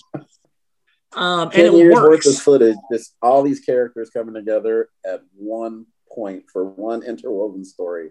And the whole time you're asking, how are they going to do this? How are they going to, that's how. I had no problems with it. I thought it was perfect. No critiques. It was all perfect. No critiques.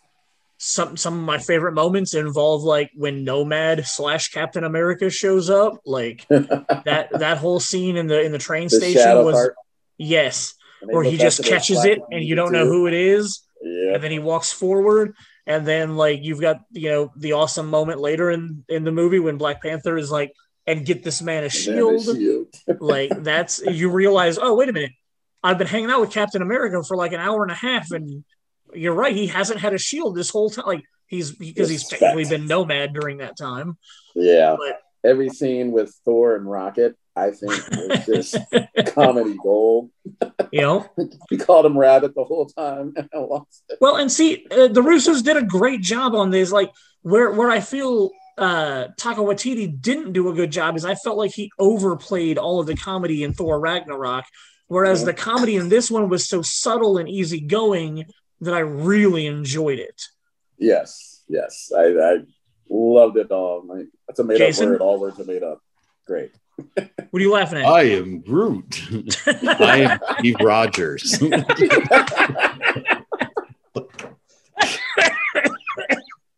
It's just like, that's one of the best moments for me. Just like that moment of like, I am this man from the 40s is like, that's a talking true. Yeah. And then like the whole sequence in Wakanda at the end, like, it's one of those movies where like as a comic book fan, I knew they had to do it. I knew it was coming. I knew Thanos was going to win. I knew that's how the movie was going to end. But when the snap happens, I still wasn't ready for it. Like your emotionally, you felt it in your heart. These characters fading away. Oh my God, Rocket and Groot, and then Peter, which we read later, Tom Holland just improvised that entire scene with Robert Downey Jr. And I was like, you bastard. Dude, I cried. Yes, you had to. Well, not only that, I think I saw that movie like 3 times at least in the theater, and every single time I cried while I watched that moment. Which is like funny side note. I've got to tell you this. You guys were Facebook friends, so you probably have read it, or I've told you the story. But so my kids were going through the entire MCU, and I was like, you need to watch all of these movies. And like Infinity War came out, and I bought the DVD, like the Blu-ray, like right when it came out. But like they were like, Dad, let's watch Infinity War. And I was like, no, you can't skip anything. You need to watch everything. So they were literally making their way down this list. And then right before like Endgame came out, but I wasn't, and they were like, let's watch Infinity War. I was like, you can't watch Infinity War until I can watch it with you at home, so that we're all together when you guys watch this movie, because I knew it. I went to see Coco with my family, and literally 5 out of the 6 of us are crying, and because he was too small to even realize what the screen was on. So like, I knew my kids were not going to handle the ending of Infinity War well. And literally my wife FaceTimed me while I was at work, and she was like, you need to talk to your kids. What's going on? And she was like, no, you need to, like, and I had just bought Endgame on like Blu-ray like that week or something, and she would, and like, and she turned the camera around on her iPhone, and she showed me my 2 oldest, like tears are flying out of their eyes. They're sitting there, and they're like, and I'm just like, I was like, I told you guys not to watch this until let's watch it with you. I was like, because my plan was like, we're going to watch Infinity War on a Friday, and then we will watch Endgame on a Saturday. It gets better. Hang in there. It gets better. We'll watch them back to back on a day off or something. I don't know, but you can't carry that around like we did. So that ending was an emotional cliffhanger. And then Bring It On director Peyton Reed came back for a second trip with Ant-Man. Lighten things up a little bit. Yeah, well, it was one of those weird things where it was like, we just went on an insane emotional journey. Mm-hmm. And then we get Ant-Man, and we're like, why isn't Ant-Man addressing any of this? Like, why does Ant-Man seem to be in its own world? And then you get the post-credits scene of Ant-Man. where the snap happened then. So you realize that Ant-Man and the Wasp was going on at the exact same time. So like they're not even really officially Avengers yet because they weren't called into the fight that was going on in Wakanda. They're just off doing their own thing in San Francisco, I think. Yeah. So they're off doing their own thing with Pym Tech and everything. Under house arrest, remember? Yes. Well, you're right. Yeah. Doing magic, but yes. But yeah, so Ant-Man and the Wasp happens, and you're like, oh, okay, like this is fun. This is okay. Like it's an okay movie. It's again not one I love or hate. It's fine. It is what it is. But then at the end of that movie, we get the snap happening, and we get Scott Lang getting stuck in the quantum realm, and that was pretty like, oh wow, okay, so that's where Marvel's going. We're addressing all this. And then after that, they kind of just take a complete left turn and go back to the 90s for us. And they give us Captain Marvel, which I know Jason's not a huge fan of, but I really like the movie Captain Marvel.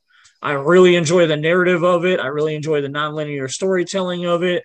I enjoy some of the characters that are like kind of there, like Minerva. I enjoy the little bit that we get from Minerva, even though she turns out to be a bitch. Like I enjoy Jude Law's character and his training. It's Annette Bening, correct? That plays, yeah. Annette Bening's character is kind of the weakest part of it, in my opinion.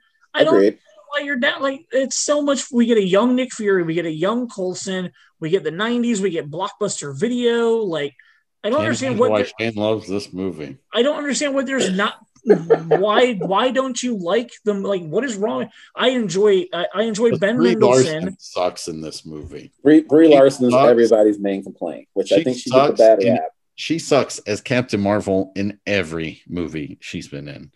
So she is. And you and I have had this discussion. I don't think she acts very well. I think she has the ability to act. Yeah, because Room was amazing. Room's amazing. Short Term 12 is amazing. Yeah. I think she can act. She just doesn't do it all the time. And I don't think she's done it in a Marvel movie yet. So I get bored watching her just play the wooden character that she is. And it's just... bleh. So out of all the characters in that movie, yeah, she was probably my least favorite. And it's her movie. Because Ben... It's weird. Like, I don't feel that way. I mean, Fury definitely still did. I do enjoy Brie Larson a lot, but at the same point, like I don't think she does anything wrong in that movie. I like Ben Mendelsohn in this movie. Oh, I don't know. Siri just heard you talk. Oh, that's weird. Siri's like, what motherfucker? No. I enjoy Ben Mendelsohn in this movie. I enjoy the best part of that for me. I think Michelle Rambeau in this movie is really good. Like, I like where it ends up going. I like the post-credit scene of this movie. Like, I'm excited to see where Sword goes. Obviously, WandaVision has kind of set up the fact that hopefully Sword isn't exposed at the end of this movie. Wait, what? Oh, you're right. Yep, you're right. Yeah, you're right. The next one, two away. Sorry, yeah, you're right. My bad. So yeah, well, since we don't really want to talk about this one, we will move on to Endgame, which I thought Endgame was a very fun and enjoyable. I mean, it's a time heist movie. If you put time travel in a movie, Shane loves it. One of our other friends compares it to Back to the Future all the time. Yeah, that's essentially all it is. It really is. He's like, why didn't anybody tell me this was just Back to the Future with superheroes? I was like, I got no argument for it, but at the same time, I enjoyed the hell out of it. Yeah, for sure. It's fun. And like, again, since I was 5 years old, I fell in love with time travel movies. So when you give me a movie like this, it's time travel. And they're kind of changing things, but not really. Like you've got Thor getting Mjolnir back, and you've got some other little things going on. Like this movie, what's that? Just saying, it was a love letter to all their previous movies because they went back to all their previous movies. Oh, there's Jason. You should have been holding your beer with that. Too much power for one man. That's what you should have been holding your beer with. Yes, you need. Are you giving me the like rock on? Sorry, I couldn't hear you for all the sound effects. I was like, are you giving me like the rock on? Like, are you gonna put some White Snake on while you're wearing that?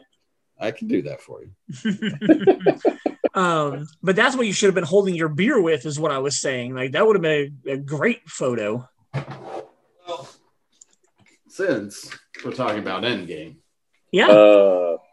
Gotta hold them both. Now. Ooh, that is literally the best. That is at least in my top 3 moments of every Marvel movie ever made so far. Absolutely. When he catches Mjolnir, like, I know there was probably like 10 of us in the theater. We probably cheered as loud as 300 people. Like, that moment was like, it's an emotional moment because like there was that there in Age of Ultron, as bad as the movie is, there was that moment where like it kind of jostled a little when Steve tried to pick it up. So for this to happen, and you hear Thor say, I knew it. Yes. Yep. That was badass. So you've got, Steve with Mjolnir, and you've got Thor with Stormbreaker. Yep. Like that. Oh. Not only did he pick it up, he wielded the shit out of it too. He brought the lightning. He did everything. Dude, isn't there a point where he throws it and then it comes back to him and he knocks it off of his shield? Yeah. He was juggling it off as he was he throws the shield behind Thanos and then throws the. Oh, that's what it is. Yes. Yeah. It bounces and hits Thanos in the back. Juggling it off his head. It's amazing. And it's literally so good. It is the best moment in the Marvel Cinematic Universe. Oh, you know what? Here's the other thing. It's up in my top in my top 5 at least, because this next scene I'm going to talk about in my top 5 from Captain America: The First Avenger, when Steve pulls the pin and drops the flag and picks it up, and you're like, wow, Steve's on a different level than everybody else. Like, this is right up there in as far as a Steve Rogers moment goes. Like, this was something that you were always hoping for would happen as a Marvel geek fan, and when it does, they didn't do it. They did it perfectly. And then the entire moment when the portals open. On your left. Everybody comes out. Dude, on your left. I almost teared up. It's another one. Teared up right while it was happening. And then when he pulls the hammer and you finally get to hear him say "Avengers Assemble" for the first time. Oh yeah. That's my second one. Yeah. I love watching the audience reaction video that they have online. If you go to YouTube, you can click on it, and it's literally just somebody videotaped it on that opening night with a sold-out auditorium, and people just screaming their heads off, and it's perfect. We've been waiting 10 years to hear it. You finally said it. Dude, it was so perfect, like literally so perfect. And then like we've got the epilogue of the movie. Jason, I know you're not a huge fan of old Cap, but Captain America does what he does and then gets to live happily ever after, which I'm happy that they did for him, because I feel like he deserved it. Yeah, he got his ending. He got his ending that he deserved. And like I loved the joke in Falcon and the Winter Soldier where everybody was like, "Isn't Captain America living on the moon?" Like, I thought that was really good for them to throw that in there like multiple times in that TV show as like a joke, because for all we know, that's where Steve and Peggy are, is with Samuel L. Jackson and Sword on the moon. Yeah, not once have they ever said he was actually dead. Peggy's dead. Who's dead? Peggy's dead. Oh, Peggy's dead, yes. Well, okay, yeah, okay. But you never hear that Steve's actually dead. Yeah. I don't. Between Winter Soldier and the end of that, you never actually hear that he is dead. He's just done. So it's open door. I really dislike it because it makes no sense in the grand scheme of Steve Rogers at all. Why don't you want Steve Rogers to be happy? Like, why are you so anti-Steve Rogers getting to be with his love? I would have been fine with Steve Rogers because, first of all, if he would have ended up with Agent Carter instead of Peggy Carter, then I would have been fine with Sharon. If he would have ended up with Sharon, I'd have no problem with that whatsoever. It would have worked. It made perfect sense. But here you go, and you throw in him going back in time. And like I've told you many times, Shane, he just and I've even sent you the video because it's freaking funny as hell. Somebody actually made a video of like all these major events that happened, and they're like, and Peggy Carter's like, we should go to Dallas, and it's like November of 1963, and we can see President Kennedy, and he's just like, and then it cuts to like, she's like, I think somebody might have infiltrated SHIELD. I have a weird feeling that there might be bad people working for us. And he's just like, great butter on this toast, honey. Like, and it's just like, which is awesome. Why he might end up being on the moon with her. Dude, no. It's just so true. Cause like he never warned him about it. Like, I love the fact that the writers or one of the people involved were like, oh, he was there the entire time. It's like, that makes no sense. You're telling me he let 9/11 happen. You're telling me that he allows all these crazy things happen in the world. So first of all, he allowed frozen. Ultron to get built. Hold on, he was frozen from the 40s until 2012. So he might not have caught up on every single thing that happened in those 80 years. But he listened to Marvin Gaye. He might not have been able to tell them that the Kennedy assassination happened. Okay, you might not know that. I'll give you JFK. Yeah. But he knows about Hydra infiltrating SHIELD. He knows about Ultron slamming Sokovia. Because no other Marvel character has had faults and flaws before. Dude, no. It makes no sense. It would go against everything that Steve is like, the person that Steve is. For the guy who would be willing to jump on a grenade while he's the skinny little beanpole who can't hold a rifle correctly, for that same guy to be all of a sudden be like, oh, never mind, I don't want to tell you about these crazy things that are going to cause thousands of people pain. Here's what I'm going to say, man. Love conquers all. Oh, shit. When you're in love, you got blinders on. And when you in love, all you care about is making your woman happy, and you don't care about the stuff going on in the world. That doesn't mean that that's Steve Rogers then. Yeah, you're right. Okay, I got you. Post Endgame, we've had one more Marvel movie. John Watts came back and did Spider-Man Far From Home, which was a lot of fun. It brought in Nick Fury, but not Nick Fury. It brought in Maria Hill. Jason called, not Nick Fury. We were watching. I did not see that coming. Wow. We were watching the movie together, and Jason kept saying to me, dude, this doesn't feel like Nick Fury. Like that. Why would Nick Fury do this? Like, I don't think this is Nick Fury. Like, this doesn't feel like Nick Fury. And Jason was 100% right. And I loved how it connected back to Captain Marvel. Yeah, good call. I didn't even pick up on any of that until the end of the movie. So I was like, holy shit. Jason called it about halfway through. Well, I thought, I agree. That was a lot of non-Nick Fury moves that happened. Again, I didn't even think about thinking that it wasn't. The scroll thing never entered my mind. Samuel L. Jackson apparently ad-libbed, bitch, please, you've been to space, which that was, I'm not kidding you, that was the moment where I went, that's not Nick Fury. Like, that completely convinced me, whether he was supposed to be Nick Fury essentially or not, but I am so glad that I can use that as an excuse as to why he didn't seem like Nick Fury in that movie. Sure. I don't know if it was the direction of John Watts or whatever, but I'm glad that it worked out. I've only watched that movie one time. I've seen it in the theater. That was it. Wow. Yeah. About to ask twice. Once in the theater, once at home. But I have never watched it at home. Yeah. There's nothing wrong with it. I just think it's a middle of the pack movie. I liked the technology aspect of using Mysterio the way they did. Yeah. But I didn't connect with it. I liked Homecoming so much more than Far From Home. Sure. But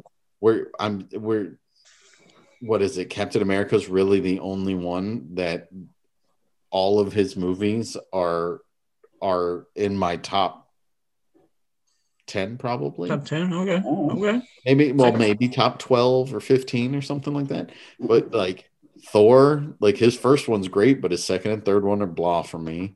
And Ant-Man and the Wasp was worse. I think is a subpar movie compared to the first Ant-Man. Iron Man. Iron Man. The first one's great. The second one's blah. The third one's and so yeah, like I'm just a big, But then again, I'm always a origin kind of guy. Like I always really enjoy the first movie of almost any series. But I have to say the Avengers movie definitely got better with time. For me, it definitely goes 3, probably 1, 3, 4, 2. I could buy that. I'd agree with that. I can agree with that. And I think mainly, again, me loving the firsts of almost anything, and Avengers being the first time we ever saw that many stars all come together to make an ensemble movie like that. It was just amazing. It's the one long cut that sold me on that at the very end. I mean, it was 45 minutes of just comic book candy, but the long 1.5-minute shot of them just kicking ass, one hero to hero just bouncing around like that. I was like, this is my entire childhood happening right now. Nice. It was great. So the future Marvel movies, because of how long we've been talking already, I just want to kind of breeze through them. I don't really care about talking about them. I just want to know which ones you guys are most excited about. I'm going to read them all off, and then I want each of you to tell me which one movie in the future you're excited about. We have Black Widow, Shang-Chi, The Eternals, Spider-Man No Way Home, Doctor Strange in the Multiverse of Madness, Thor Love and Thunder, Black Panther Wakanda Forever, the Marvels, Ant-Man and the Wasp and the Quantum Realm, or Quantumania, Guardians of the Galaxy 3, and someday we're going to get the Fantastic Four. Of that list, like which one, and you can pick one that we know is actually happening because the Fantastic Four hasn't been announced. It's been teased. But of the things that we know are upcoming, Brandon, which one are you most excited about? Is it Wakanda Forever? Why's it got to be Wakanda Forever? No, I'm not saying. Thanks for calling him out for that. Right?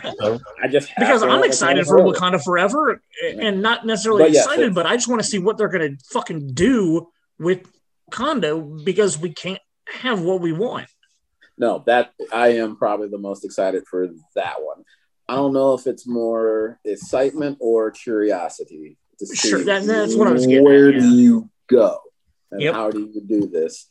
So I'm more curious than excited, maybe. I know they're gonna have to get like Boseman's family to agree to it, but my theory has always been the opening scene is like the opening of Quantum of Solace, where you've got James Bond on a chase mission where like he's chasing down a bad guy. And then whoever this bad guy is, whatever the bad guy is going to be for Wakanda Forever, ends up actually killing Black Panther. But the whole time he's in the Black Panther costume. Exactly. So and then he gets killed. So it's all CGI. It's all like stuntmen doing stuff that Boseman never would have done anyway. Yeah. But they kill Black Panther in the opening scene. And then you get the mask fades away and we get like a CGI, like a Carrie Fisher version of Boseman for 10 seconds as he's passing away. And his death is what brings Shuri to be like, I'm going to be the new Black Panther. Yeah. Like, I don't want him to just die. If he does die, which I'm assuming they are going to do, he needs to sacrifice for Wakanda. Something where he goes out like a boss-ass king, like he would. Yep. That I can respect. If they take him out CGI, Black Panther just took out the bad guy, lost his life in the process. That's all. That would be even. My thought would be the villain of the film kills him, and then Shuri goes on like a revenge. I've got to kill the guy that killed my brother thing. But if it's more of him sacrificing himself, oh my God, Wakanda's in trouble. I have to do this in order to save Wakanda. That's even better than what I was thinking. Yeah. I am more curious about that. I think excited-wise and simply because of the director, I think I am leaning towards Doctor Strange in the Multiverse. Because I want to see what Sam Raimi's going to do? And I'm curious just to see what they're going to do with him in a Doctor Strange helm. Because I saw Bruce Campbell's little April Fool's thing, and I thought that was hilarious. Where he had Ash somehow inserted into the multiverse. So that's supposedly bringing together Spider-Man, bringing together Wanda, witches, getting more into sorcery and everything. I'm probably more excited about that one than any of the others. Jason, which one are you most excited about? My answer is twofold. One is if you told me that we were getting John Krasinski and Emily Blunt in Fantastic Four, I would totally say that Fantastic Four is my number one waiting for movie out of this list. Dude, how awesome would that be? Considering we don't know that for sure, and nobody's. She already said she's not doing it. She's got no interest in a superhero. Yeah, there's a whole article of her saying she's got no interest. She thinks the superhero thing is exhausting right now. Oh, wait till they put $10 million in front of her. Okay, well, you could throw, hookers and cocaine at her type of deal. Maybe she'll change her mind. But she was Black Widow, so like that kind of surprises me that she wasn't. Yeah, I just read that today. Broke my heart. But then again, she could be throwing us a curveball just to keep us off the scent. So, out of the ones that they have announced and we know what's going on, oh man,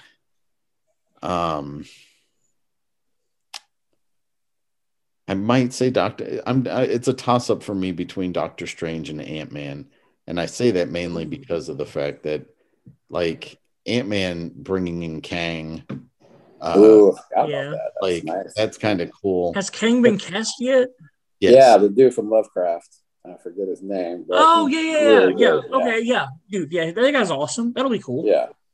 But I have to say that I really think Tom Holland's probably the best Spider-Man out of all the ones that we've had. So I think on this list, without the Fantastic Four knowing who's cast, I have to say Spider-Man just because, like, I thoroughly enjoyed how they ended that second movie. And the fact that we get Spider-Man, what is it, 3 months before we get Multiverse of Madness, and all of the rumors of the multiverse stuff going on in Spider-Man, that's going to be really cool to see how it plays out. We've got 4 movies by the end of the year this year. Yeah. That's insane. And then next year we have 5. 1, 2, 3, 4. Another 4 next year. 4 next year, yeah. Wow. It's going to be a really fun 2 years of Marvel movies. So I hope I like Love and Thunder. I'm not sure if I will. We'll see. Yeah. It's doing a lot of different and weird things as far as Marvel movies go. So it'll be interesting to see how it all plays out. Cool. So the next segment, real quick, before we get to Snow's Hurwitz questions, I asked you guys if you had any Marvel stuff from your childhood, your youth, anything in your life that you're proud of as a Marvel fan. Jason's already shown off Mjolnir. He's shown off Cap Shield. He's shown off the Infinity Gauntlet. I don't know Jason, do you have anything else to share? So we have an episode coming up that the rest of my holy grails, the 3 that you saw tonight are my MCU things. Yeah. My holy grails of my Marvel stuff, I'm holding on for a different episode. Oh, okay. I'm excited now.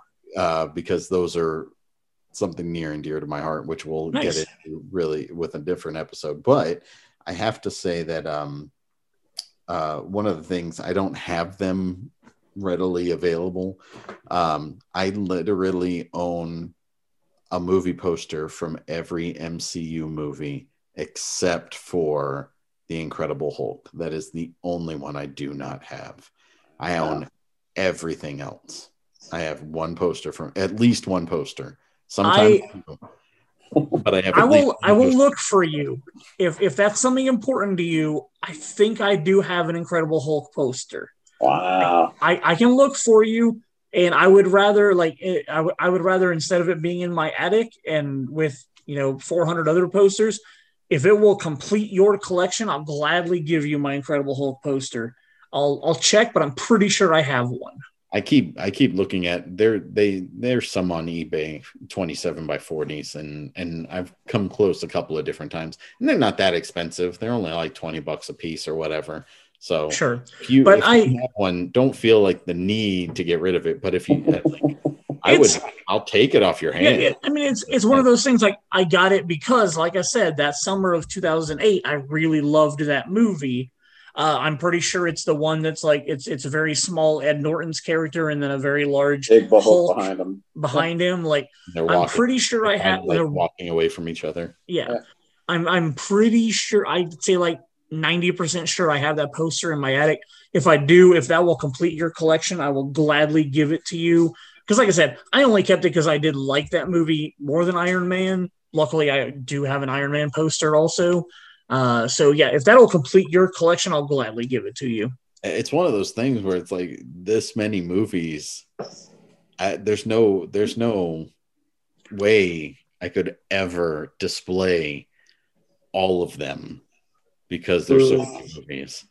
So like I know one of our employees found a book that some art company was selling where it's literally like a portfolio book and it's 27 by 40 sheets and you like slide posters, slide them in, and it's almost like your old ball card collection where you literally just be turning it over. I need to get one of those. That's kind of like it's like a $300 purchase. Not that that's the worst thing ever, but how many pages is it for $300? I don't remember. So it's. I mean, like, because I've got 400 to 500 posters in my attic, and if it's a couple $100 to display a couple hundred of them, like I might do that. Yeah, I want to say it's something like 40 pages, which can hold like it's two-sided. So it's like 80 posters or something like that. And wow. I mean, I'd probably do, if I did buy one of those books, I'd probably do just comic book movies. That'd be pretty badass, like dude. all MCU is in the front, and I'd start filling from the back with other ones. But yeah, you buy like insert pages as well if you want to expand it more. Ooh, dude, you got me wanting to look into this now. Yeah. So all right, so Snow, you are obviously in your man cave, and your man cave is one of the most jealous things in my life. I've been in your man cave, and you have sounds personal. At least 100 pieces of art. At least half of them are probably signed by the artist.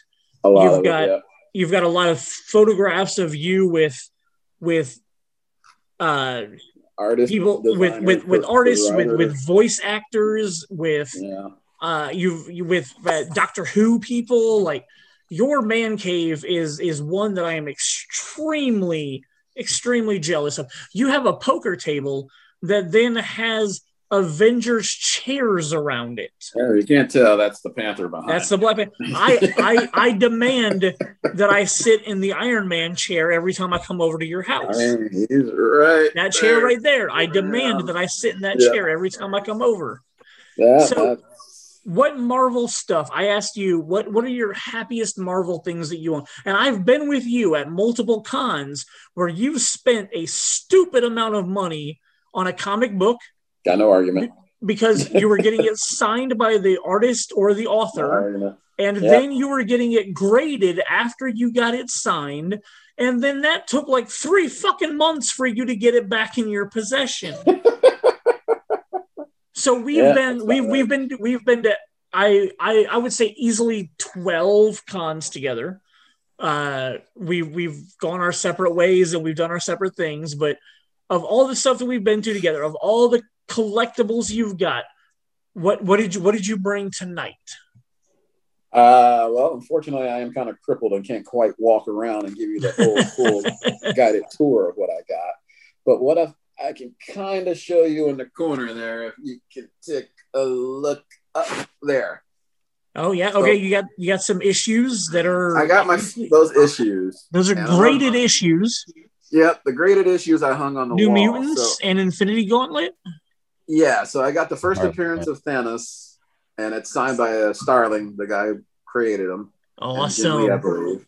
Then you were there for the New Mutant ones, I believe, so that's Rob Liefeld. He signed the Liefeld first appearance of Deadpool, first appearance of Cable. Nice. But the very first one I got was signed, or is the first appearance of Harley Quinn.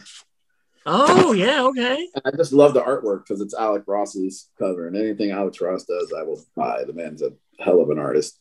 So the ones that are signed, I absolutely love. Just the fact that I have all of this crap and that I went to comic book conventions just to get it. That was probably the best part of it in and of itself. So I remember the last time you and I were together in Chicago was the Liefeld trip. Mm-hmm. And are the two that are mounted on your wall the ones you got signed that day? Yeah, you can tell, but by the door. Yeah, so you got the Captain America and the Spider-Man chairs. Yeah. Oh, but yeah, Deadpool. And then you got the TARDIS. You got the TARDIS door. And all of that. Nice. But my Deadpool is all signed by Rob Liefeld, who's a hell of a nice guy. I actually saw him in the gym, trying not to be creepy either. But I remember that. You came back to the hotel room and told me about it. What if he wants to sign us while we're on the exercise bikes to get, let's not be weird. It saved me like $50-some. Exactly. But he signed 7 things of mine where he was only supposed to sign 1. That's awesome. The guy was amazing. He was very good to me. So I have a couple of things that I'm excited about to talk about. This right here is a really crappy, you can see how bad the fucking edges of this book are. The staples are torn out of it. But this classic X-Men number 42, the Dark Phoenix Saga reprint, that is the first comic book I ever got in my entire life. Wow. 1990, I lived in Germany. It's in terrible quality. This would rank as like a 3.1. Like, it's in such bad care. But this is the first comic book I ever got in my life when I was 10 years old. And I still have it in my possession. As Jason has pointed out to me many times, this is a reprint of like a 20-year-old book at that point. Dark Phoenix was done in like the 70s. They reprinted it in the 90s, and this is the one that I got. And even being reprinted in the 90s, like, I mean, the edges of it are just absolute shit. Like, it's so bad. The staples are pulling out in the middle over here, but this is the first comic book I ever got in my entire life. I absolutely love it. It made me fall in love with the X-Men and the Dark Phoenix Saga. Nice. In 2000, this is a Chris Claremont signed X-Men number 1. Jason, what's the official title of it? Yeah, it's just X-Men number 1. Okay, X-Men number 1. It's the remark when Claremont took over, but yeah. Wait, yeah. So this is when Jason and I went to Wizard World in Chicago in 2000. I waited in line to get Chris Claremont to sign. I think that was 02 or 03. Was it? Okay.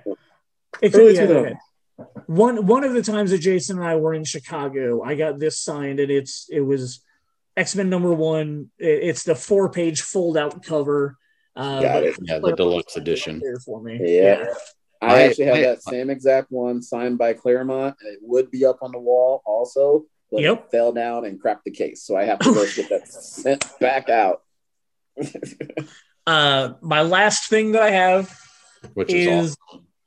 I am in love with the fact that I have the Marvel Cinematic Phase 1 Nick Fury briefcase, which can be opened. You opened it? I kept mine in the packaging.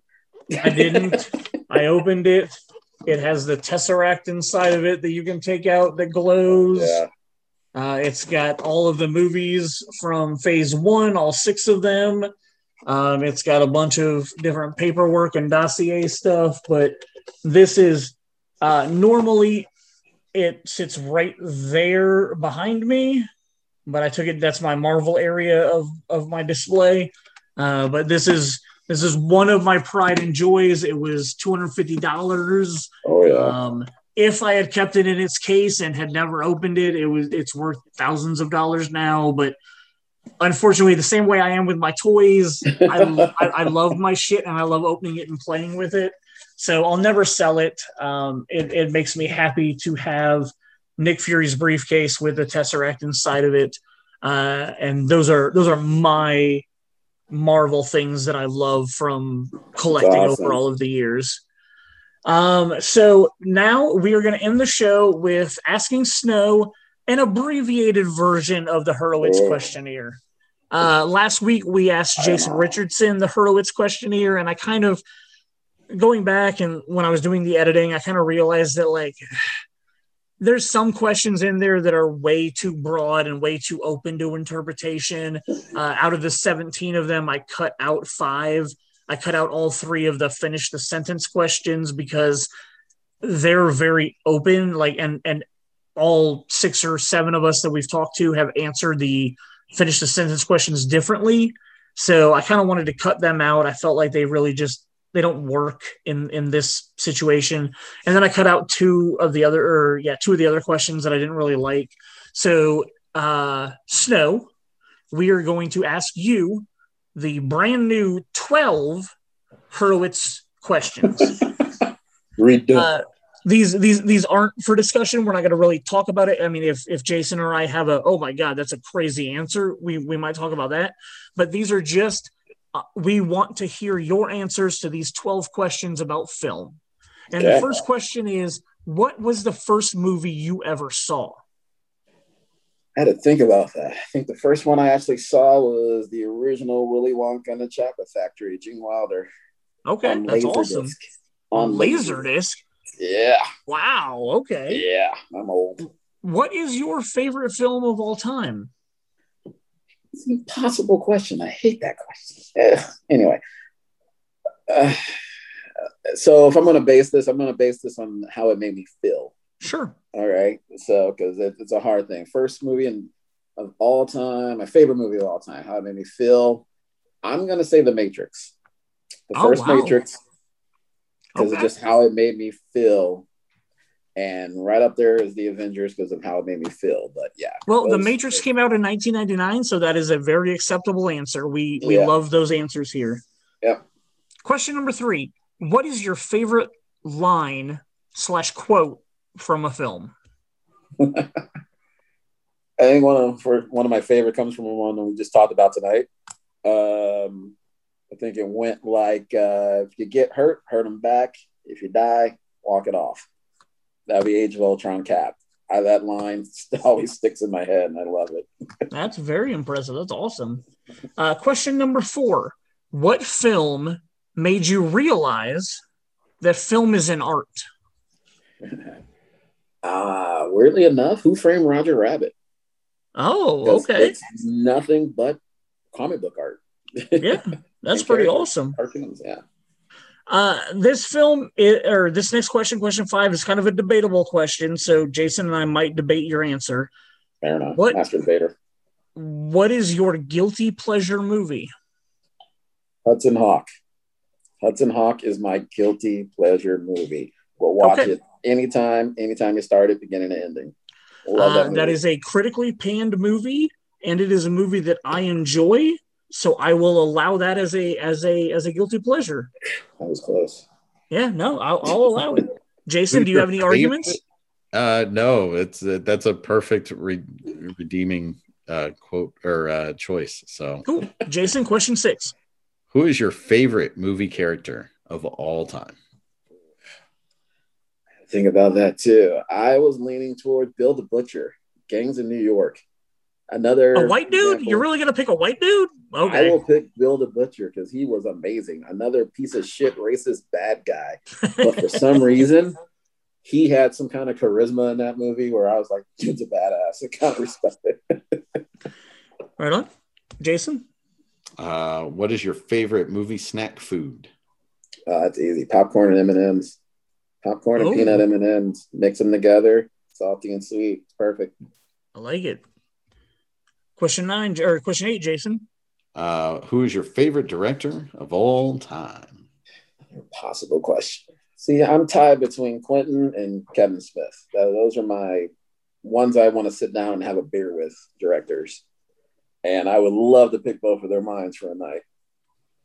I like it. Jason, question 9. Who is the most impressive filmmaker working today? I had to lean towards Coogler on that. I mean, I like everything Coogler has done in the last 10 years. He's gone from small with Fruit Valley to as big as Black Panther and Creed. So, yeah, I love everything he's done. That is a great answer. Jason, question 10. Who is your favorite actor or actress of all time? That's an impossible question. Also torn between Denzel and Samuel L. Jackson. Somebody who constantly brings it in every single movie. Those two got to be tied between them. If you had to pick one of them, which one would it be? Probably Samuel L. No matter what shitty movies in, he still brings his ass. I don't know. I love it. You respect it. Motherfucking steak. Exactly. A steak movie on a plane, and he made me love it. Jason, question 11. Who is your favorite actor or actress working today? Actor or actress working today. So I can go male or female, you're saying? Yep. Probably working today, I'm going to lean towards Michael B. Jordan. I mean, yeah, he's everywhere and he's crushing it in every single role. Did you watch Without Remorse yet? I did, and I thought it was great. It wasn't it was all right. What I expected, but it was great. Yeah, it was fine. I totally should have mentioned that in our what have you watched this week. I totally did you watch it? Yeah. It was fine. It was fine. Yeah. So when I told you that there was 2 good action sequences, did you agree with that and pick up on those 2? Jason or me? Either one of you. Last week when I talked about watching Without Remorse, I said it was fine. It had 2 good action sequences in it. The opening sequence. Yeah, that's a hell of a kick-ass action sequence. They were stuck in the building. I thought. Yeah, and the building. Yeah, that was the other one. Yeah. When he's fighting at home, is that your? No, in the water at the very beginning. Oh. Gotcha. Yeah, I loved that scene, and then I loved the scene in the building when they were trying to find an escape. All right. The rest of the movie was pretty blah. The last question. Snow. If Hollywood was going to make a Brandon Simpson Snow movie, who do you want to be cast as Brandon Simpson / superhero Snow? Again, I'm sticking. Damn, now I'm torn between Anthony Mackie and Michael B. Jordan. If I had to pick one, I might go Anthony Mackie simply because he's got better range and the dude's hilarious. Everything I've seen him on outside of movies is also on point, and he's in everything right now. So that's awesome. If I was casting the Snow movie, I'd cast Anthony Anderson. He's got better hair than me. Who's the guy from Get Out who is like the best friend who is the security guard? Oh yeah, the TS motherfucking A. I can see that too. Oh my god, why can't I think of that dude's name? Yeah, that would be a good one too. Looks wise, fine. I'll go Anthony Anderson because we could be related somewhere down the line. He just has a better beard than me. I'm so jealous. Dude's beard just glows. I'm just and I might be on an Anthony Anderson high because as we've talked to like 2 episodes ago, with DMX passing away, I watched all of the DMX movies that I could, and obviously Anthony Anderson's in quite a few of those. Oh yeah. So he's been kind of on my mind recently. So that might be why I picked Anthony Anderson for you. Fair enough. No, I've got it compared to looks wise many a time. So. Awesome. Thank you guys for all your time tonight. It was so awesome going through the Marvel Cinematic Universe, going through all of our nerd comic book shit that we own together. Great time talking about all of it and what we liked and didn't like in all the Marvel movies. Snow, hopefully you're still not working next week and you can come back so that we can talk about the Marvel television universe. We can look at Agents of S.H.I.E.L.D. We can look at all the Netflix shows. I have not watched Cloak and Dagger. I don't know if I can convince myself to watch it this week. It's not great. Yeah, we can look at stuff like Inhumans. We can look at all of the Marvel television shows that we've had on various platforms because Marvel TV obviously had no idea what they were doing with Marvel TV. We can talk about the good stuff from Agents of S.H.I.E.L.D. that connected to the MCU, and then we can talk about the good stuff in Agents of S.H.I.E.L.D. that just went off and did their own thing. So yeah, next week, the plan will be to talk about Marvel television universe, and we'll talk about all the other different things that we didn't talk about tonight in the Marvel universe and how they connect back. We'll probably also mention the Marvel shorts, the one-shots. We'll probably, as long as time permits, we'll go through all the TV shows, and then if we can talk about the one-shots at the end, we'll bring those up also, because some of those Marvel one-shots, especially Hail to the King, are some of the best stuff that Marvel has done. Even the one with Jesse Bradford and what's that chick's name? The chick from Katie. I know you're talking about. But I can't think of it. Yeah, well, Item 47. Item 47. Yeah, with Titus Welliver and we'll talk about that if we have time. But obviously, we won't have as many Marvel TV projects to talk about, so we can fit the one-shots in. But thank you guys so much for your time tonight to talk about the Marvel MCU and what we liked and didn't like.